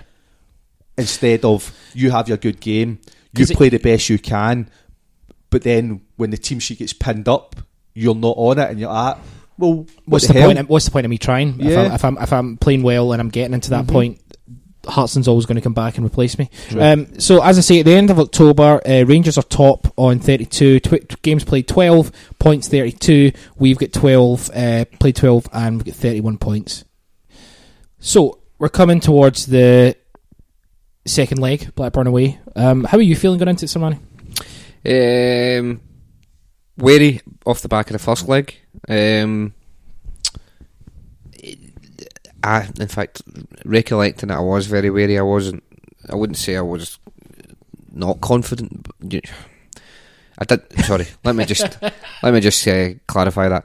I didn't think we couldn't get a result. Sorry, but I wasn't overly confident. I did think it was possible, but we did have a goal to protect. But the performance wasn't up to the standards we would have hoped for in the first leg. It's weird that, because even though no spoilers, what happens in the second leg at Ewood Park gave us confidence. Later on in the run, I still felt that way when we played English opposition for the second time. So even though what happened against Blackburn happened, the trepidation between the two legs was definitely there. Kev? So out again with the spoiler alerts and all this, because your chronological order's just. Lou was bothered about. Right. Yeah, I was only joking. It was I a know, joke. Yeah, but I'm just saying. all right. It's just that it was never going to happen. Fun gimmick. But when you look at if you take the final out of it with Porto, it's What? we get there. But the first game and the last game, the semi-final against Boavista, are the only two that I felt confident that we could do something in them. Yeah. Whereas all the other games in between, I was very nervous because those were teams. Did you think we'd go through against Blackburn? But those were the teams I knew of. So yeah. I Ask him the question again. Do you think we'd go through against Blackburn? Ask him it again. Yes. See, I didn't. I thought we'd go out. Yes, because I didn't think Blackburn were as good a team as they would be portrayed. Though when we get to the next games, that's when I didn't think we would. Yeah. So we go down to Blackburn, big away support, making noise the whole time. It's on BBC One. A lot of fake tickets floating about as well. Do we have a story on that, or just? Aye, no. If you remember the Celtic section, if you look at the coverage back on the TV, the stand was far more full than it should have been because people were getting in with photocopying tickets and photocopying tickets. Oh, I don't know. It might have been a decent photocopier, but there was a lot more fans in there than should have been. Anyway, so we go down to England. We walk down and we don't get the bus in. But it's on BBC One. Yep. Barry Davis is commentating. Yep. There is kind of a big match. Obviously, it's the next round. It's the UEFA Cup, so there's a big thing. But it was a whole big thing. It's like because no matter what, the Battle of Britain, whenever a British team, it's specifically one of the. Do you think they'll do that with Aberdeen and Burnley this year? They should. They should have build up. They won't. But it felt like a massive occasion. And essentially, we go down there and we teach lessons. We take Jaws. Know what I mean? Mm-hmm. So, thoughts on that performance? How did that make you feel when we went 2-0 up? Well, actually, the first goal, one of your wee favourites. Describe it to me. The second is the first goal. Is the second goal? Sutton scores the second. Near post header. The near post header. The run to Kev. Tell us about your love of near post headers. It's just it seems as if I don't know if it's because of the amount of wrestling that defenders can get away with, but I used to love a Chris Sutton who started from the back post, dissect his way through, and then a little flick, and it was just genius. Larson used to do it as well, but it was also the first time I sort of seen it as it was similar to what basketball players would do, where you would have other players block a run, so that they would have that. So you'd have whoever would mark Sutton would get blocked by somebody else, and I've always felt that was the cleverness and the subtleness of it all. Not that we were seeing just now where you're wrapping your arms around somebody to stop them running. It was always a sort of a fake block.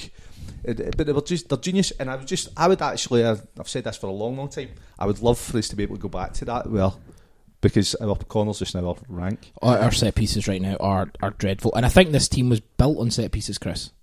Yeah, we were a real threat. I mean, we're talking about the deficiencies of our defenders now and then. Certainly, we were a much greater threat from set pieces. Our centre halves, Sutton and Larson and Hartson, were all very capable in the air as well. And the consistency from Thompson in delivering them was unbelievable. I think that's an excellent point. It's the consistency from Thompson. Yeah. We have about 5 different people taking about 5 different corners at times. Lee Griffiths takes a good corner, but sometimes you want Lee Griffiths in the box. Mm-hmm. Yeah, but I think the last player that we had consistently taking good set pieces for us was Mulgrew, and even towards the end of his spell, they deteriorated. But the first part of his second spell at Celtic, his set pieces were excellent. Since then, I don't think we've had anybody consistently do it for us. Yeah, but the key point here with the set pieces is, as Kevin says, the intelligence of the runs. Yeah, and how they're planned. Yeah, and knowing what to do. And that's different. So we go down there to England, we absolutely dominate, we take care of business, we stick it right up Graham Souness. It's beautiful, it's done throughout the UK, and we march on. After that game, I remember being so over the moon by how just sticking it to them. It's thinking to, but no, it wasn't just. Like, I don't know when you say them if you're just talking Blackburn themselves, but there's a collective because you'd have had Blackburn themselves, you'd have had Souness as that individual, but you'd have also had, like, as you were saying, like Sky Sports, who were being dismissive, and then Celtic go. I don't want to say it because Blackburn have never been a giant in English football, even when they won it, but it was there. That was them against us. Yeah.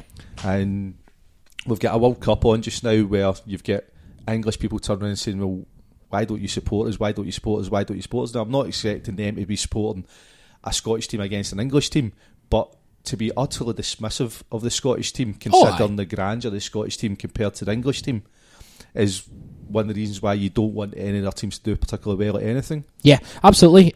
So we're through that round and you think to yourself, okay, little bit of momentum behind us. We got through a round against a team who are a level above what we've been playing. You know, Blackburn were a decent, as we say, sort of middling Premier League team. The next round of the draw, Celta Vigo. So it was. Celta Vigo. Now this... Oh, here we go. He's pointing. Look at this guy. This tie was... Getting through this was the first time we'd been in Europe beyond Christmas for 20 years. Correct. Talk me through your thoughts when we landed Celta Vigo. Was that a case of, oh well? There was part of that because at that time they were a consistently decent Spanish outfit, and at that point I thought they were excellent. I thought they were really, really good. But anyway, sorry. Yeah, I mean, I don't think they were in the upper echelons of the Spanish teams, but I certainly thought they were consistently good, consistently in Europe. Had a lot of good players. I remember when we got them, I thought pretty much. Well, not really. I see that all well. The season before's Champions League campaign meant that you thought you always had a chance with your home form, which is quite, remarkable that it was the away form that done it for us. Blah blah blah. But when we got them, we thought, okay, this is tough. This is a step up from Blackburn, clearly a step up from Sudova. And, you knew it would be a real challenge. I wasn't completely without hope, but I definitely thought this is going to be a tall order for us. I was a little bit different because I know you were saying there about them being a class act and consistently doing well in La Liga and in Europe. For me, there was still a little bit, well, they're not the Barcelona and they're not the Real Madrid, but because they're a Spanish team and there's a sort of... Because again, it's sort of before we know we can get instant access. So I'm sitting going to myself that they're going to be good, but how good are they? And how good are we going to be up against them? Because it's an unknown for us. We've not came across them before. It's not as if there's a prior history for them. Yeah. So there was an unknown more than anything for me. There wasn't this could be a right doing, or you know what, we've got this. There was neither of that for me. It was just very much, I don't know.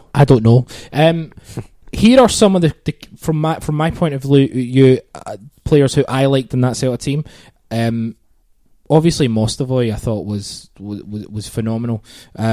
We also had Benny McCarthy was part of that team. Oh yeah. Peter Lucien, who would later play for Marseille.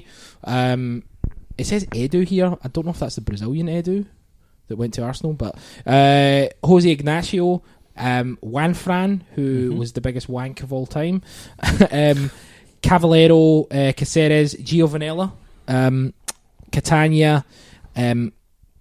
I knew most of these guys at that time because of Championship Manager.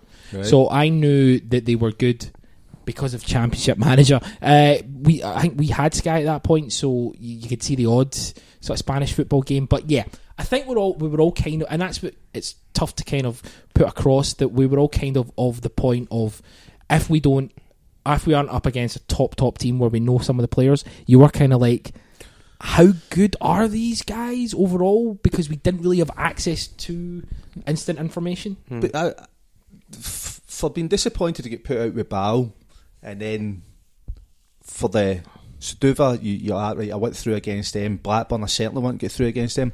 When it came to Celta Vigo, there was a bit of me that was going, well, you know what? I get it if we get put out of these guys, because these guys, there must be something good about them. So if we get this is the first time I was thinking, this is the one that if they put us out, I can just shrug my shoulder and say, yeah, you know what, I expected that one. You don't want to get put out by an English team at any time, right? Mm-hmm. When it's a Spanish team who are and you'd assume they're probably better than us. There's no shame in going out to a Spanish team in a way there would be to going out to Blackburn Rovers, because then they can rub it in your face saying, oh, you think you're a big club, but a shit English team just put you out. Yeah. So there was that kind of level of it. Again, I remember this game really quite vividly, expecting something from Celta Vigo, and nothing really happened. It wasn't. It was throughout the whole run. The Blackburn really played really well against us. Ball scored really early on. Stuttgart, and we'll come to those games. But this game, I remember expecting so much. I remember expecting us to be under a lot of pressure. I remember expecting us to be really, oh shit, holding back and stuff, and putting up a defence, etc. Never really happened. Mostovoy was pretty ineffective. Celta Vigo in general were ineffective. I think Celta Vigo would have been happy with a draw. They were probably happy to come away from it with just even a 0-0. That's kind of how they set up. They set up a lot more defensively than I thought they would. But in the end, we win 1-0. Were you at that game, Chris? Mm-hmm. Is there anything from it? And obviously, thinking back, it's quite a while ago, etc. I really can't remember much about the first leg. Again, as at the point you've made, all the memories are imprinted in your head of the away legs in these games. Yeah, absolutely. The starting 11 for the Celta Vigo game: Douglas, Agat, Valharin, Baldy, Lurson. So it's a back four again. Petrov, Lennon, Guppy, Larson, Hartson, and Sutton. So it's almost like a 4-3-3. Which is quite interesting. Lennon being the anchor, Petrov playing out a little bit wider, and Guppy. Sutton, I think maybe Sutton would have probably been dropping into the midfield. Yeah. So I mean, essentially it's a 4-4-2. Because that'd have been his 4-4-2. 4-4-2, yeah. That was the Neil's go-to. We all knew that, and I think when you've got the quality, Thompson and Guppy as maybe not traditional. Guppy more so a traditional winger than Thompson. Yeah, definitely. Thompson a better player, but Guppy more the traditional winger. But their quality, being able to put balls in high or low into a box, you know why that 4-4-2 works. Yeah. The goal scorer, of course, was Henrik Larsson. He tends to get a couple. Gets a few. So at the end of November, we are still in the UEFA Cup, thankfully. We've put Blackburn out. We're 1-0 up in the first leg. League-wise, what do? We famously destroy Aberdeen 7-0 at home. We draw with Partick Thistle in the League Cup. Okay, so we draw with Thistle in the League Cup. We beat Dundee United. We beat Thistle in the league, and we beat again a really unbelievable month. We're not dropping points. Mm-hmm. The only thing is neither are Rangers. Rangers do drop points this month though, so. The end of November, we're top of the league again. As we say, it goes back and forth. It's topsy-turvy. It's a man, he's got a fist of victory. Don't think he realises how it's going to go, Kev. Spoiler alert. So, now this one, are Rangers in Europe at this point? Let me check. I believe because we've got, obviously, you're saying how well we're doing as you're reading out these results here, Chris. Yeah. And you're sort of thinking, right, when is it that the league changes? When is it that's the point? And I know obviously it finishes tight, but they've not got the level of expecting the high pressure games that we've got. Rangers went out of the UEFA Cup in the first round. Right. So too. I'll find that out. Okay. So you're talking from your September's, October and November. We've got high pressure games every second week, basically. Yeah. Every second or every third week, we've got a double header that we are navigating through that they're not doing. Mm-hmm. So Rangers went out of Europe to Vitoria Žižkov. Oh, I remember that Žižkov. Yeah. Žižkov. Yep. Yeah. So for they went out in the first round as well. For the amount that we're neck and neck, points, we're top one week, they're top the next week, whatever it may well be. We've still got massive games in between that we're having to navigate that they've not got. So pressure-wise throughout the full season, it wasn't as if our pressure just happened in May. The final run, yeah. We had pressure the whole time. What the interesting point about this as well is every single month, third place seems to change. So it's Dunfermline now. Dunfermline are third, Hibs, Hearts, Dundee. There's like 5 points between them. Dunfermline were third? Dunfermline were third, yeah. Oh, they must have been a tough team to beat. Spoiler alert. So we come through the Celta Vigo game at home. Again, clean sheet. 1-0 victory. It's the perfect kind of set up for the away leg, very similar to Blackburn. Talk me through the second leg. Actually, before I talk you through the second leg, listen to these round of fixtures. So in December, Hibs away on the Wednesday, Rangers away on the Saturday, Celta Vigo away on the Thursday. Pressure, as Kevin alluded to, absolute pressure. So before we get to the second leg of the Celta Vigo game, we go to Ibrox and we score the fastest goal in Glasgow derby history, with Chris Sutton scoring after 17 seconds. Chris, talk me through that game. Yeah, we ended up losing that game 3-2. I remember Sutton scoring really early on and thinking, yes, we're going to win. When you take the lead that early, sometimes it's about getting the upper hand first of all.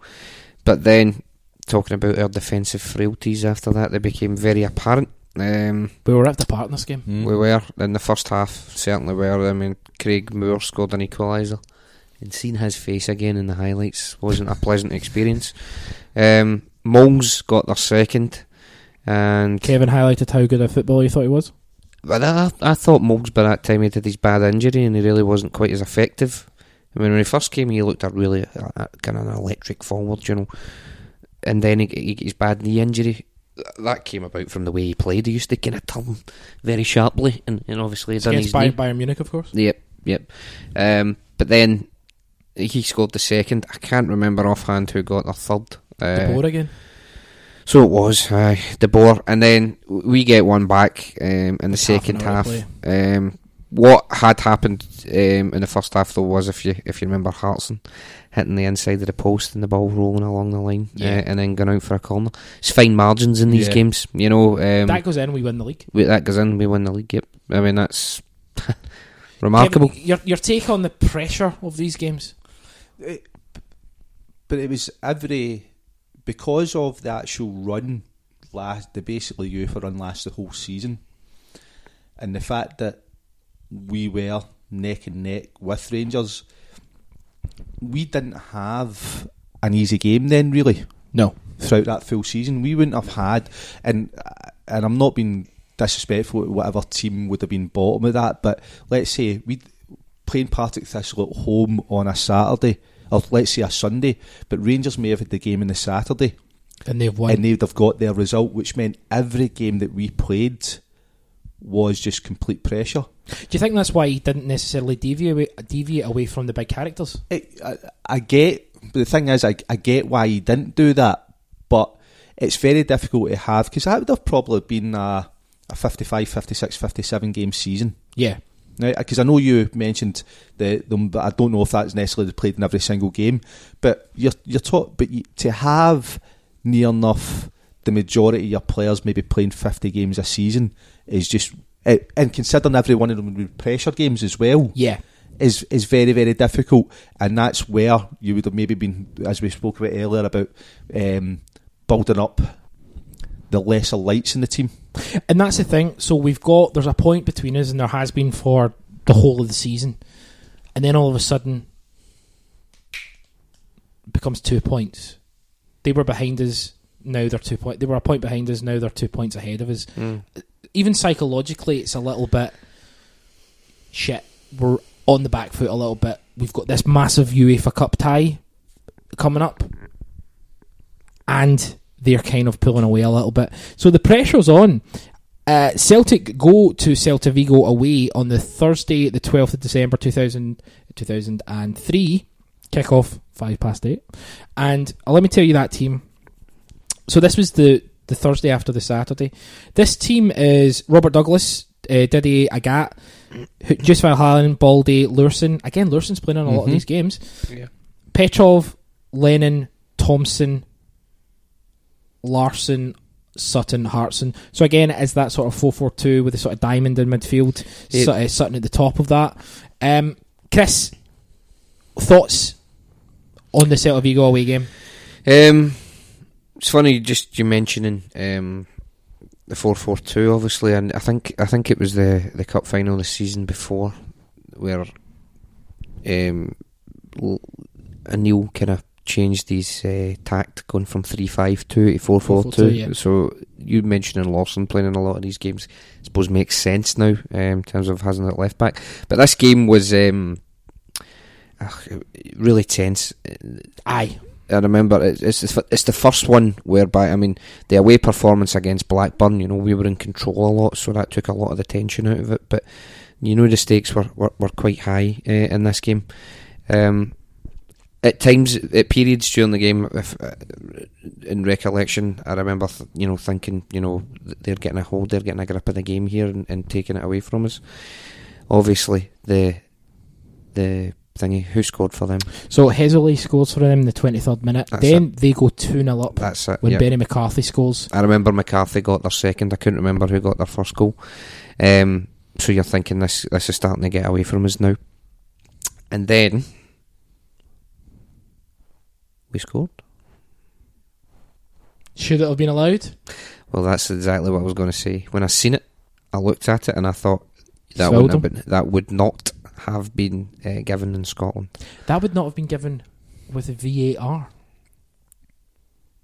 Well, there wasn't any VAR there. Fuck up, alright. So we're marching on. We score. Hartson, obviously, using his strength to hold the defender off in whatever way that he could.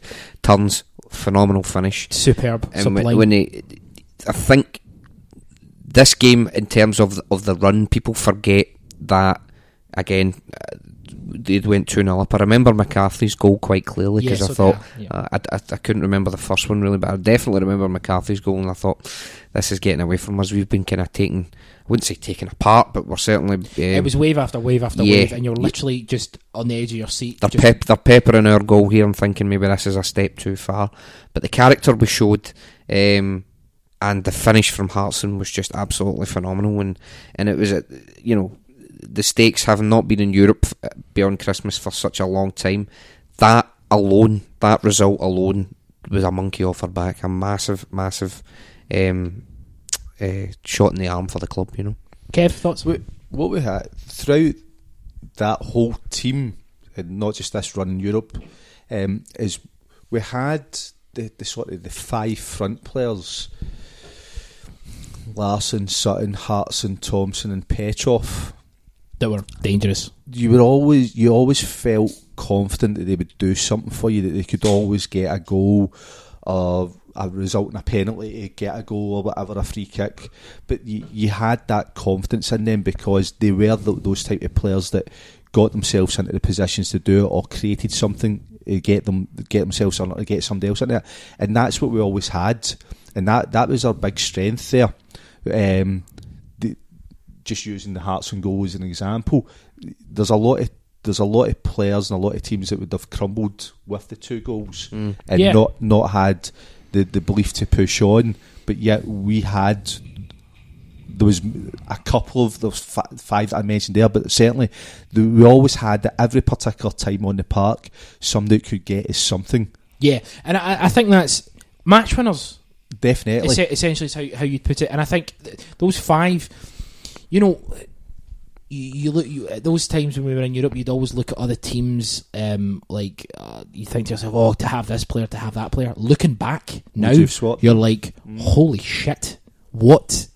Bowdy always makes the point that he thinks that at that point, Larsson, Hartson and Sutton are the best front three that was around at that point. Not the best individuals, not the best, not even the best partnership, but the best collective strike force at that time, and I think that's potentially not too wrong. It might be, and juncture I would even go to say that Larsson and Sutton maybe were the best partnership in Europe at that time. Think so? Partnership. Somebody will probably remind me of a front pairing at that point, and I'll go, alright, fair enough. But I think as a partnership, I think they were maybe the best in Europe at that point. What really what irked me a wee bit, just to kind of digress a wee bit, and it's kind of funny seeing it with the important goals he scored, none more so than the goal that took us through against Celta Vigo, is I think Anil tried to accommodate Lars Hartson into the team. Yeah. And there's no doubt in my mind that Hartson will get you more goals than Sutton, but he's not a better player, and he affected the balance of the team. Now, Sutton could operate at centre half, centre mid, and up front. I thought he was a very good centre half, actually. I thought he was an excellent centre forward. I just thought he was okay in midfield. Yeah. I mean, he could do a job. He added stability to it. And he was keeping Lambert out the team. But that was daft, I thought, But he also, but that, as you said, though, that was to accommodate Hartson into it. So that's why when you were saying that, I was going to say, so was that then to the detriment of the team that he had Hartson in there, instead of the partnership that you were describing? But it's because Hartson was actually the better goal scorer.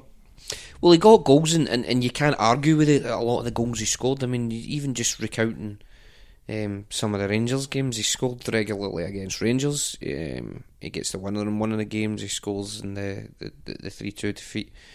Scores at Anfield. Mm-hmm. Yeah. Scores away at Celta Vigo. I mean, he scored some big goals for us in that run. But the front two of, if I had to choose the two, it's Sutton and Larsson, and they were absolutely phenomenal. Can I ask you both a question that relates to... show. It's our show. Okay. That is my show. That relates to the final. Okay, we're not there yet. I know we're not there yet, but... There's people here that don't really know... Spoiler alert. Let me ask you this. Leave the room. Actually, I wasn't directed to you. Do you know what? I'll ask you that. I'll ask you that at the final time. Okay. But... So, would it have been then different, Chris, if Hartson wasn't there and we had Sutton always up front? Do you think that there would have been a complete? Would we have played different types of football? Because neither Sutton or Hartson were particularly mobile. Mm-hmm. All right, so but their part in the team was to be the foil for Larsson, to let Larsson flicks on, hold up, play him in a lot of occasions.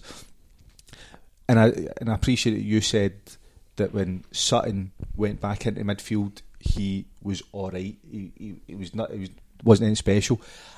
I remember there was times where I would say he was actually the best forward, midfielder and defender that was playing in Scotland at times, because there was times when he was genuinely having great games in all three of those positions, and you would never define him as just a centre forward. But I don't think, certainly Hartson could never have done his job dropping back because of the intelligence of being able to play the football. But I also don't think that Sutton would have got the same types of goals as Hartson would have either. That may be true. My comment was essentially on the partnership. Yeah, definitely. And maybe being a bit harsh coming across saying he was just okay in midfield, but that was the weakest of his three positions. And at times we could have done with a wee bit more guile in midfield. Especially, it's weird, this period of time. Did Moravcik retire at the end of last season? He did, yeah. And it's quite evident because he came on and played for us in the Champions League, and Anil had already started to phase him out a bit of that. He only really starred for Anil in the treble season. But what we lacked was a wee bit of that creativity and guile. That was the one thing that was missing. And I'm fast forwarding at the final again. Deco, they had that wee bit of guile that we perhaps didn't have, and whilst Sutton, was a good player and could play well in midfield, it might have been a detriment to the creativity that we had. I think that's the wee spark that we were missing. Could it have had the detriment in actual? So we didn't have that guile, that player anyway. Yeah. All right. So we didn't have. We bought him the next season and then got him to fuck. Aye, but we did. So he wasn't in this run though. That player wasn't there. But we spoke about how often Lambert wasn't in the team. Mm-hmm. Could it then have been a better team then if it was Lambert, if they was doing maybe the five across Lambert, Lennon and Petrov as opposed to Sutton being in it, because that's a lot more mobile as a midfield. Lambert's declined very, very quickly. Lambert was a superb football player for Celtic for 4 years. For 4 years, I think this season his legs started to kind of go a wee bit. Are you crying over there? I think you're right to an extent. However, the next UEFA Cup tie, Lambert's one of the mainstays of. Lambert comes back in for the Stuttgart game, specifically at home. He's one of the best players on the pitch. No, I remember that. I remember him being excellent. Yeah, but Lambert wasn't able to perform as regularly at the standard they had. Otherwise, I don't care if it's Chris Sutton. If you've got a fully fit flying Paul Lambert and you have to put somebody, you always put Lambert in midfield ahead of Chris Sutton if he's performing at the levels he could.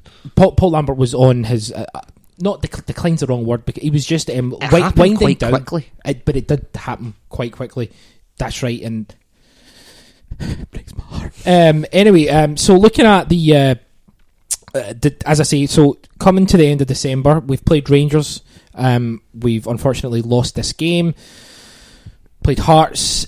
So we're relentless. Dunfermline would defeat 1-0. We defeat Hearts 4-2. We defeat Dundee 2-0. We draw with Kilmarnock. Kilmarnock, those bastards. We beat Hibs 1-0 and we beat Motherwell 3-1. So we're going into the new year. We're in Europe for the first time over into the new season. Let me repeat that. We are in Europe post-Christmas, and we are, Rangers are a point ahead of us, and we are looking at really just kind of soldiering on.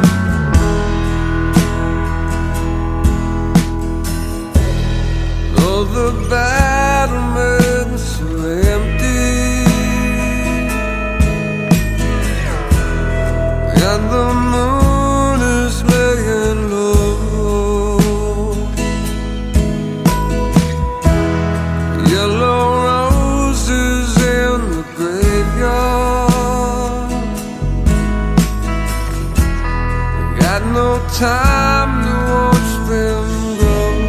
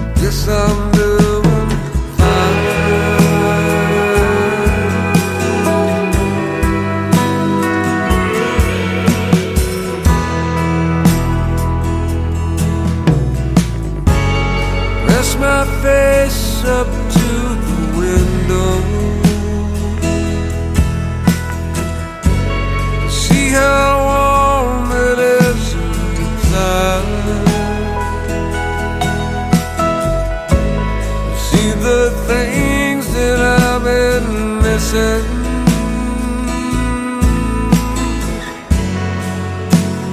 Missing all this